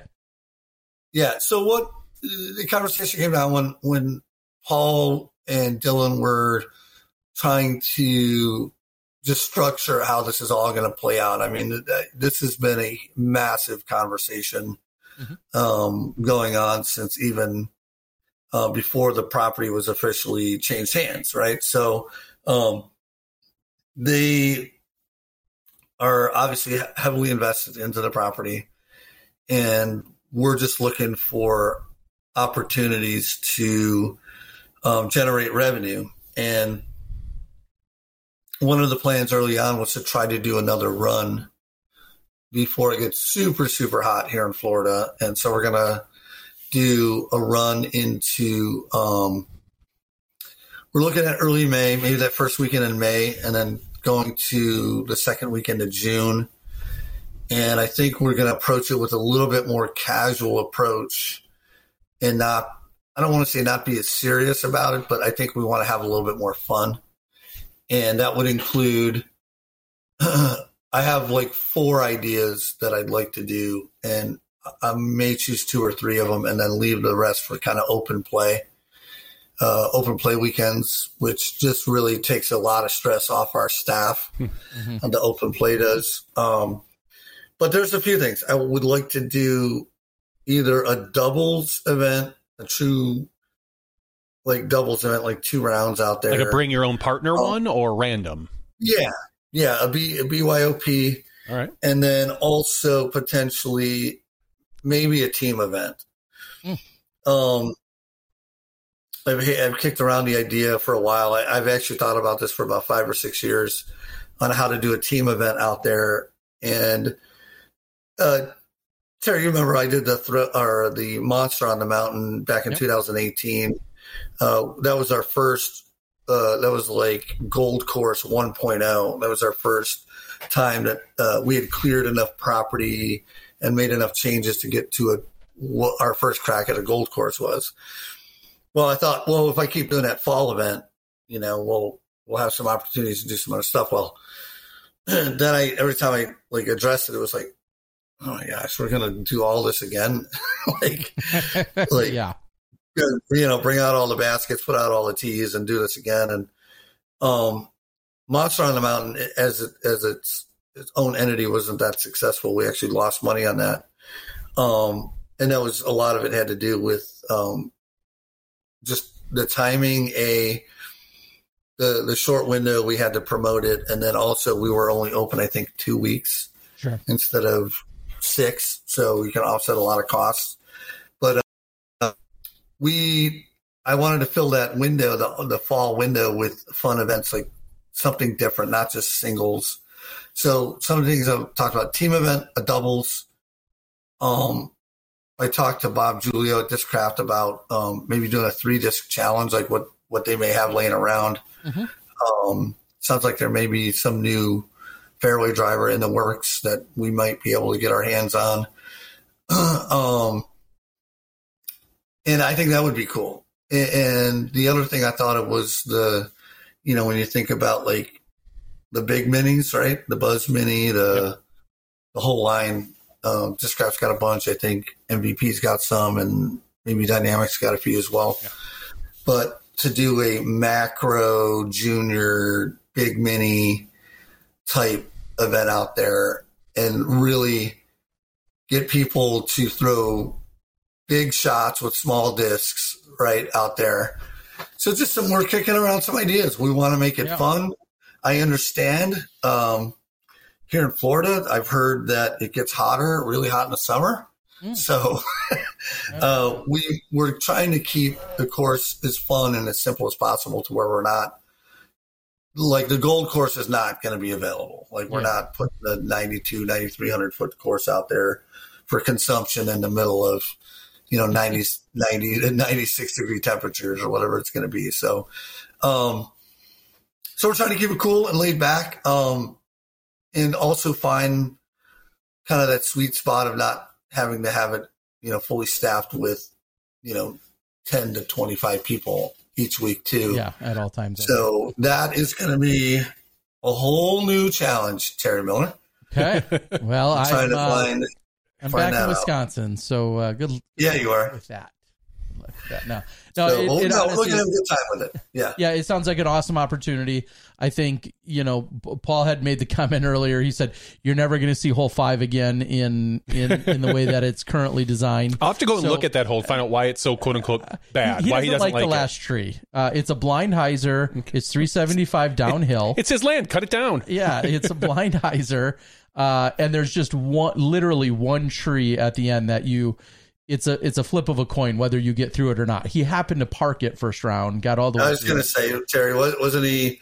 He had deuces on the first 2 rounds. Yeah, I didn't see what he got on the 3rd round. But so it's just he doesn't care for that, and really it's not as much that hole as much as there's just other land very close by that he wants to incorporate instead. Yeah. Well, here's what's funny about it. What he wants to put in is literally a more technical version of the hole that hole 5 replaced. Sure. Yeah, exactly. So we had some flooding down there, and I don't know, 5, 6, 7 years ago, we went to put the hole in. Our crew came out, and there was like 6 inches of water. I'm like, I can't use that anymore. So we just slid the hole to the right on the other side of that access road, and now Paul hates it. He was pretty adamant about it.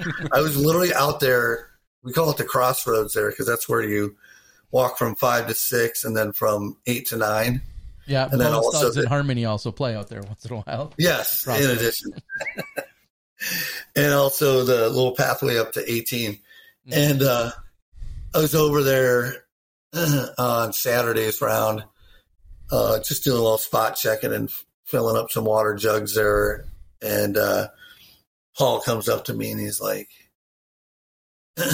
only have to play this hole one more time. Wow. Yeah. Yeah. And then he told me what he wanted to do.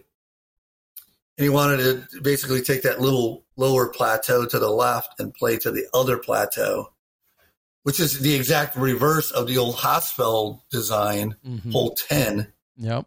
It's literally just a 180 of the hole. And I was scrambling because I was like, man, do I have any chainsaws at the course? Or I wanted to go that morning and just cut that hole out and then make an announcement that there was a new hole 5 and kind of spoil it a little bit for him. But well, wasn't it true that Paul at one point this weekend said, hey, Mike, what's your favorite hole out here? You're like, oh, the one way out in the corner. He's like, cool, I'm going to put a parking lot out there. No, he didn't say that, but it'd be funny if he did. Tell me your favorite hole. Yeah, it's gone. Yeah, it's gone. It is exciting. Of course, he elaborated. I think you were busy, but when you go back and hear, you obviously talked a little bit about some of the changes he wants to see. I know you're going to be in part of those conversations. And then maybe one of my last questions for you would be, people are wondering, as Paul's talked pretty openly about a Disc Golf Pro Tour event eventually evolving and being on site. We still see that, though, separate from an actual throw down the mountain event, correct? Is that kind of how you guys have at least for now, yourselves? Moving forward, yeah. I mean, once again, like I think when I tuned in, you guys were talking to Paul about like how many his design courses were going to be on the tour, and for sure, I think there's some dialogue going on with Pro Tour and how that all works out remains to be seen. But what it looks like Throwdown will remain is in support potentially of that event. Okay. Meaning Paul kind of wants Throwdown to remain the big local tournament. Mm-hmm. Whereas you can imagine a Pro Tour is going to be, select on who's invited or who can get in, or, you got to be on the tour, right? So, it definitely means some changes for us. But I think at the end of the day, and I've already had this conversation, 100 times since this has all been going on, but the overflow from what's going to come is going to be something to manage on its own. And that means you're going to have this new epicenter potentially of disc golf in Florida. And I'm not saying right away, but what I've learned over the years with Paul and what he's done, and I mean, you just look at his foundation and you look at his playing career and things like that. It's going to be a driving force in the community. And we had a really good talk. So last Monday, him and I literally covered almost every inch of the property, and I showed him a bunch of the gaps where things aren't happening, and mostly because of just massive overgrowth, things that we just never had the time to address. I always make the joke, it's either a flamethrower or napalm, and that's what you're going to need to get through there. Just to clear it, just like get in there, and you've seen the sawgrass. Now imagine 10 acres of nothing but sawgrass, or 5 acres, whatever it is. But you haven't heard my new sawgrass solution. He might have, and okay, we'll talk about that later. But yeah, it's crazy back there, right? And now there's going to be resources and the manpower, the additional tools, and or earth moving resources and all sorts of other things that can be brought in that are going to be a little bit more plausible and possible. For sure. And the bigger picture is going to be, and to go kind of step back a little bit, like the local scene, like I started an event a few years ago called Winter Wonderland. It's an amateur only event. And the reason I use the term Wonderland was because compared to the rest of Florida, the topography there, it's called the Brooksville Ridge. Mm-hmm. And that's where I believe it runs all the way up to close to Tallahassee. But you get all this topography that you just don't get in any other part of the state. And I knew that there was potential for all these courses coming online. And some of that's starting to happen now. And now this is like the anchor. This is the new anchor to the local scene. And I had a couple guys from the county, Hernando County Parks and Rec out there on Friday to basically give them an idea of like what is coming. Because you know how it is. It's like 10 minutes from Brooksville, and Brooksville isn't anything. I mean, it's one of those towns you kind of blink and go through, right? I mean, there's some stuff happening now, but the last 10 years before that, there wasn't much going on. And this is going to, kind of wake things up in that area. Mm-hmm. And disc golf is going to be, part of the vernacular there and eventually. And I could see with the scope of topography that we have and the potential that we have that it becoming the destination location in the Southeast in 5 or 10 years from now. And especially if Paul gets it, Paul and Dylan get it to where they want it to be.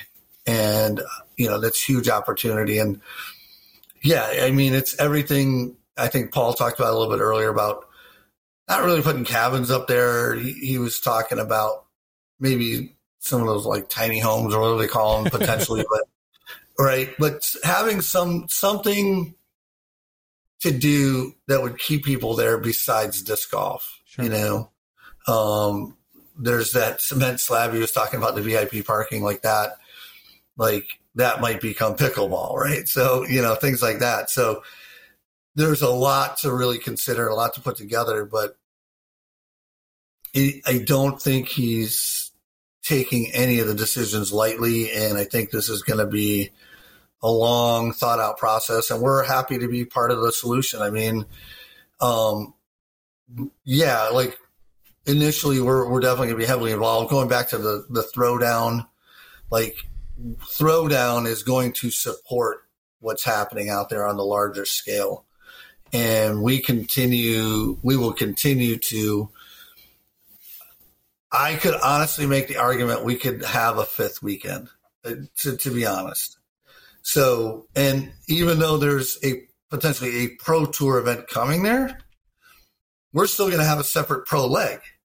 So that doesn't go away just because pro tour comes into town, right? Sure. Yep. So, this just gets bigger and bigger and bigger, and it's exciting. I will say that I can remember when I moved from the Chicago area to Florida in 2001, and we had 27 courses in the state.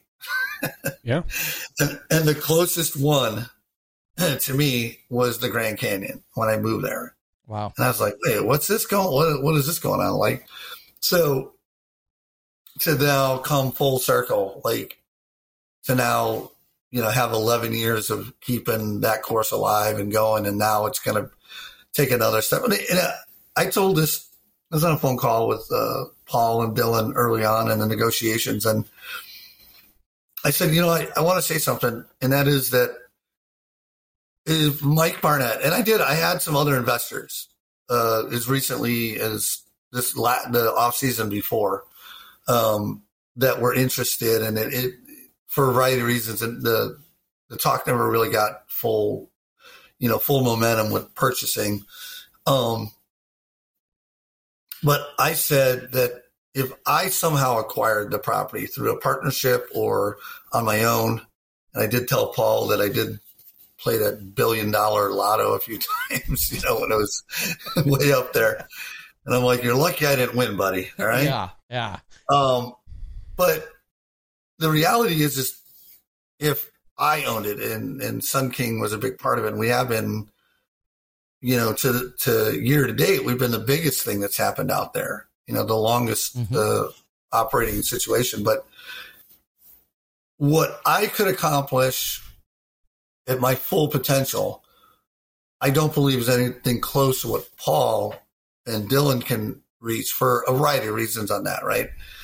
And that's why I'm excited about it, because even though just about any person that has ever played that course has always said, man, and then going back to it, man, if I won the lottery, I'd just buy this thing straight out and waste the money, because at the time the valuation wasn't there to what you had to pay for it and things like that. But I just think that this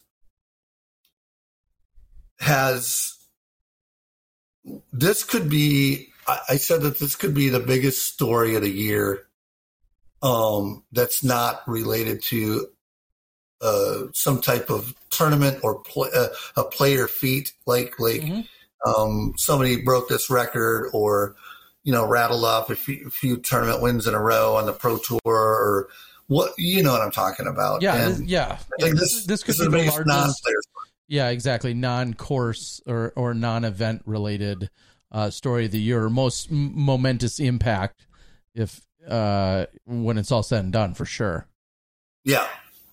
And then, because here's the kicker, so he makes the announcement, and then if all goes well, it opens in the fall, which is still in this calendar year, right? So, yeah, so it's just this story is kind of gonna grow and continue throughout that, and then we'll see how things shake out with Pro Tour and things like that, and all of that stuff, and then that just rolls this story into 2024 potentially. And yeah, it's absolutely amazing. I am humbled to be part of it. I think you probably saw a little bit of that when we had a little ceremony with the key to the course and things like that. So, yeah, we're ready. We want to rock and roll. And it's kind of funny because I'm like, man, I might have to cut my touring short a little this year for some of these other projects out here, and I'm going to be okay with that. Yeah, no, it's yeah, I'll definitely add on top of all of that without Sun King and you and your crews and volunteers, paid or non, and employees, and just the thousands and thousands of collective hours that have been put into that place, the care, the love, the dedication, it wouldn't be on the map the way that it is. And all of these thousands of people from around the country and around the world would have never played it. And the overall property wouldn't have the disc golf valuation that it did to keep it enticing, to keep it known, to have it be on the forefront of McBeth's brain when it does become available or is in threat of being lost. So you literally paved the way around that property, and that's what kept it so much in the limelight and as valuable as it really is, especially to Floridians. And so, thank you for doing that. I mean, most certainly, that all of the disc golfers that have come, and when you're selling out 4 weekends, you think you could even go to a 5th, and then you add up the thousands of golfers that have played there over the last 11 years. Everyone leaves with a special feeling of what they just experienced. And now, yeah, Paul and Dylan are getting a lot of that credit for saving or continuing it or preserving it, in the sense that it'll keep going. But it's also that much more valuable and important because of the work that you've done so people could even realize it. So, yeah, and I appreciate that.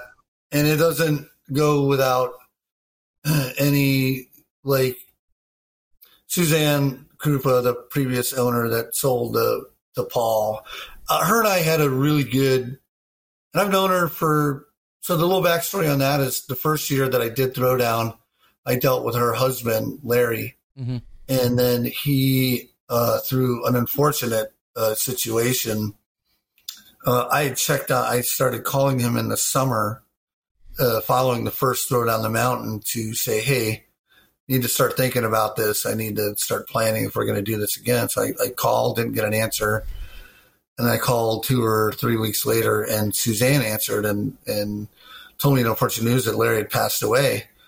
So I knew Larry briefly, but Suzanne is who I've dealt with for the last 10 of the 11 years. And we had a really, after knowing her for 11 years, or 10 years, I'm sorry, we had a very awesome conversation after it was official that the property was going to switch. And that's exactly what she said to me. She said, Mike, I just want to tell you that I really thought a lot about this. And then she's like, if you hadn't, had the energy and vision to come and beg Larry, because I think I went to him 3 or 4 times before he agreed to let us do the first one. And then, side note, after the tournament registration sold out in minutes, the first one, he was going to pull the plug because he didn't think the insurance was good enough. So I was scrambling to get the copy of the PDJ insurance to him. But all the things that her and I have talked about over the years, it just never really came up until we went through this whole process, which took about 3 weeks to broker the deal between them. And I was pretty hands-on with that all the way up until you got a big old commission check, right? What is that? I mean, you were acting on the buyer and the seller. You better have gotten that full 6%. Yeah. Paul's going to give me like 5 acres out there, I think. But it's the 5 acres he doesn't want to use. Right? 5 acres of sawgrass. That's landlocked. Yes. Nobody can get right, no easements. Yeah. No. But it was really amazing. And it meant a lot to me because I didn't even think of it that way. I'm just doing what comes natural, and what my instinct is to try to put on the best show possible in the window that we had. And she was right, though. I mean, at some level, disc golf became a thing out there. I mean, a lot of the local businesses now say, "Oh yeah, it's disc golf time again," things like that, and that's all part of that. And I didn't really think about it at the time, but it sure meant a lot to me in that conversation when she said that to me. So yeah, that's out of all the accolades that we get, that might have been one of my favorites to get, was her saying, you're doing what you're doing, but we would have never got here. Like Paul can't buy it if there's no tournament, right? There's no, things like that. So Paul and Dylan. That's what I mean. So, you keeping it on the map, so to speak, and keeping it in the forefront of everyone's brain, and then every year just getting reminded of how epic the property is and the opportunities that are out there.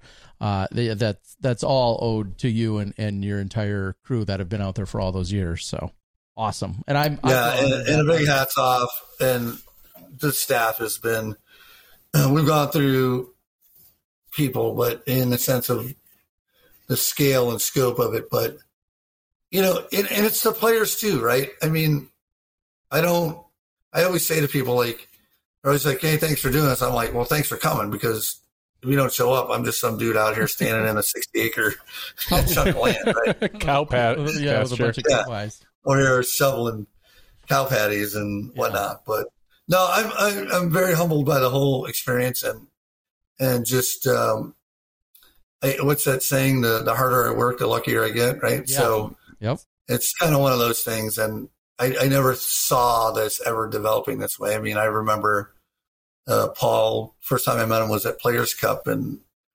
2006, maybe 2007. And I think what you guys talking about earlier is his haircut, the old what do you guys call it? Yeah. He had like the old Justin Bieber shag for a while. Then he went with like that faux hawk or the frosted tips, and that was like sitting there in that moment, like not knowing what the future would hold, like in the sense of like, you're going to do business with this guy, and this guy's going to be a great disc golfer, and just how things come full circle, I guess, is my point. And it's like, that was back when the Players Cup, I mean, that was a major. I mean, that was a PDJ major back then. A lot of people don't realize that. And now to kind of come full circle, and really in where the area that I started too, when I first moved to Florida, it's the backyard. So good stuff. And I'm really stoked. I'm really happy. And I think there's going to be a great direction. And I think this is going to be one of those things that is a catalyst, as if we don't have enough already, right? A catalyst for disc golf. This is going to be another giant catalyst in a long list of them. And this is going to put a lot more golf discs in people's hands than I think people realize. Yeah. Well, hopefully you'll be selling them some as well and reaping some of those benefits. Mike, it's been awesome. I think I've now been there for 10 out of the 11. I was not there the first year. I'd have to go back and double check. Maybe I wasn't there the second year. I'm not sure when it was, but whether it's 8 or 9 or 10, it's been more of them than not. And it's been just so incredible to see the event and all the energy and work and effort and the much deserved accolades that you've received for it. Before we let you go, how can people support you and what you're doing? Give any final shout outs or thanks to your sponsors and the people that you work most closely with. I know you're a vendor, but I mean, this event and everything else is a unique beast in its own. So floor is yours on that.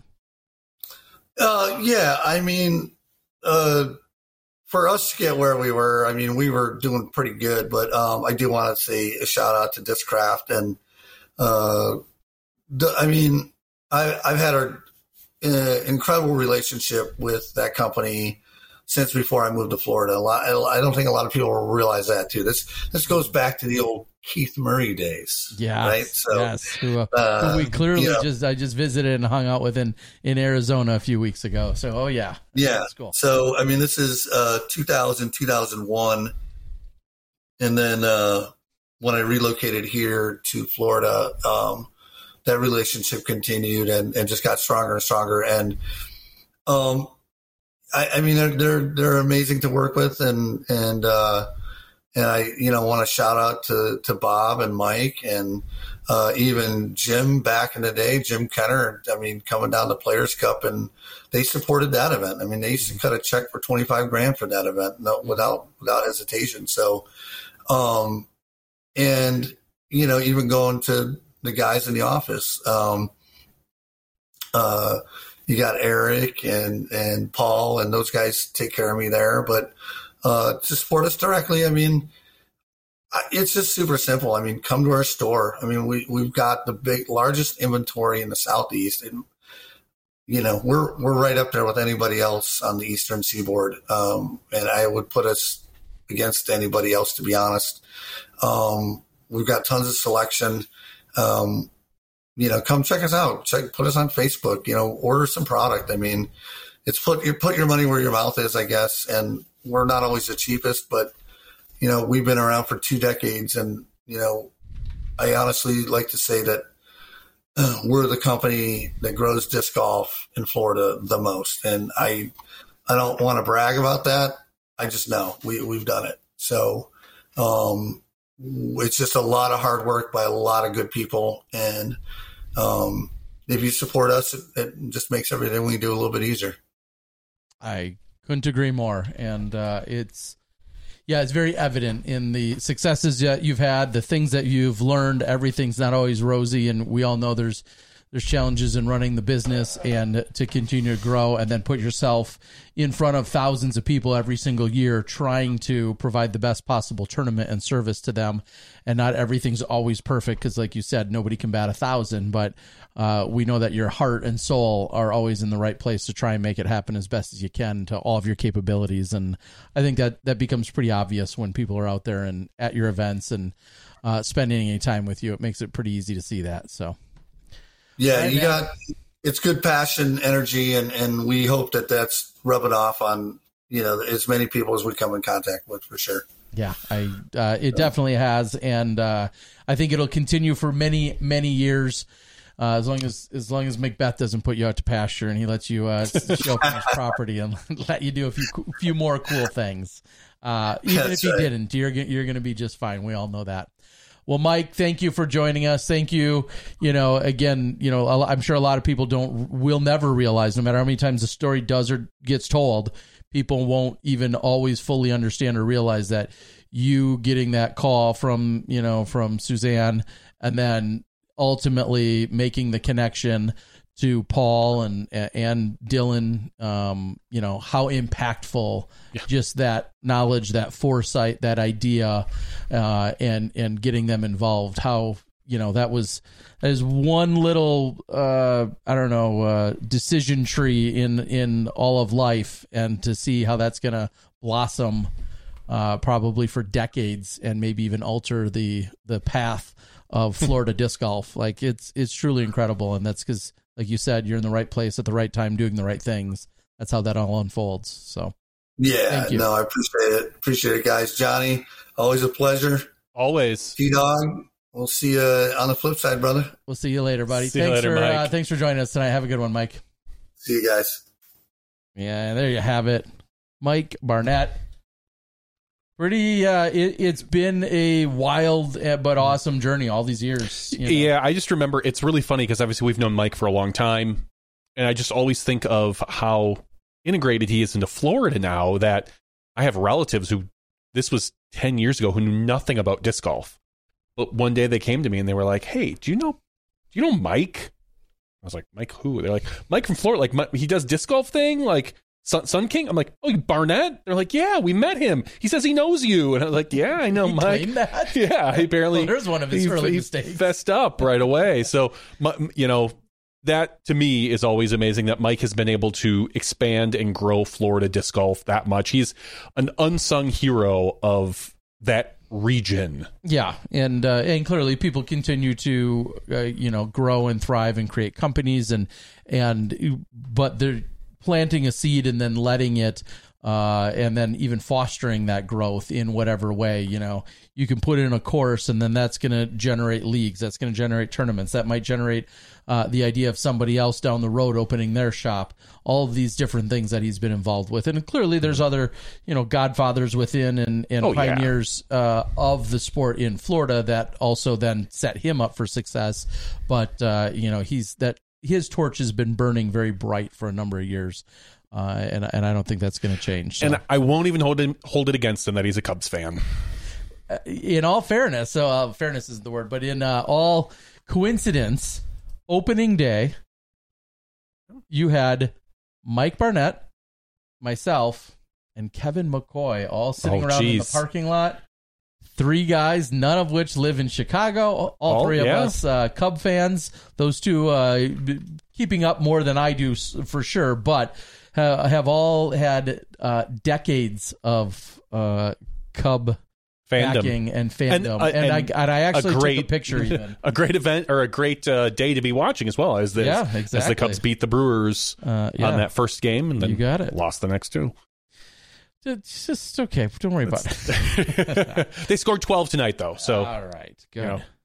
The Cubs did. Sosa is back at it. He is corking bats and taking names. As long as we got Dunston at shortstop and Grace on first with Dawson out in center, we're doing just fine. Oof. Hawk is on it. I saw something as I was kind of scrolling around. We'll get into we won't even talk about this in the after show because it really doesn't need to be talked about. But the Brewers are the first team, I believe, to ever go back-to-back-to-back home runs in one inning, followed by the next inning going back-to-back home runs. So 100 years of stats, and that's apparently the first time it's happened. So pretty funny. All right, that's the Brew Crew. Yep. All right. Well, with that, we can close it. I could go for a beverage. Wait till I get home. Go outside and open your mouth. Yeah. Okay.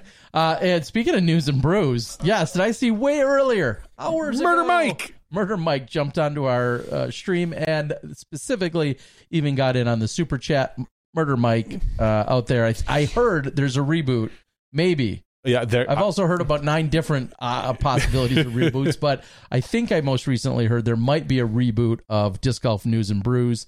But Murder Mike, thank you. I hope so. I think there's a crew for everybody. There absolutely is. So, but he jumped on the super chat, and we thank you. And I apologize. There was another person. Maybe I can find it. If I can, I'll look for it. There was somebody else who jumped on the super chat as well earlier tonight, and we very much appreciate it. If you jump on there and tell us who you were, I'd gladly shout you out. Yeah, but I saw it come through earlier.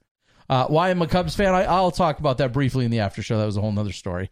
Let's go ahead and wrap things up, folks. It's been Smashbox TV's podcast 449. It's been a heck of a night here, getting so many great insights out of a couple of now Floridians, Mr. McBeth, along with Florida Man. Yeah, the Florida Man times 2.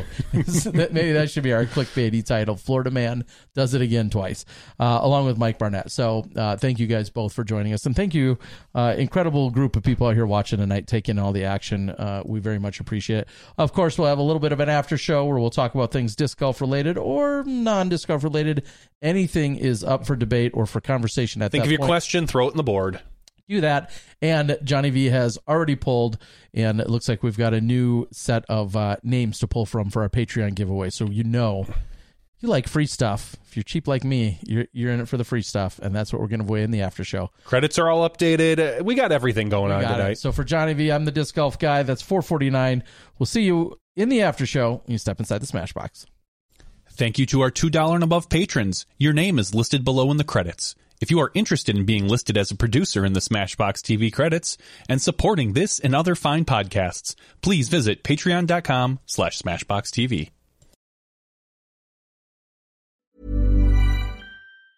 Hey, it's Danny Pellegrino from Everything Iconic.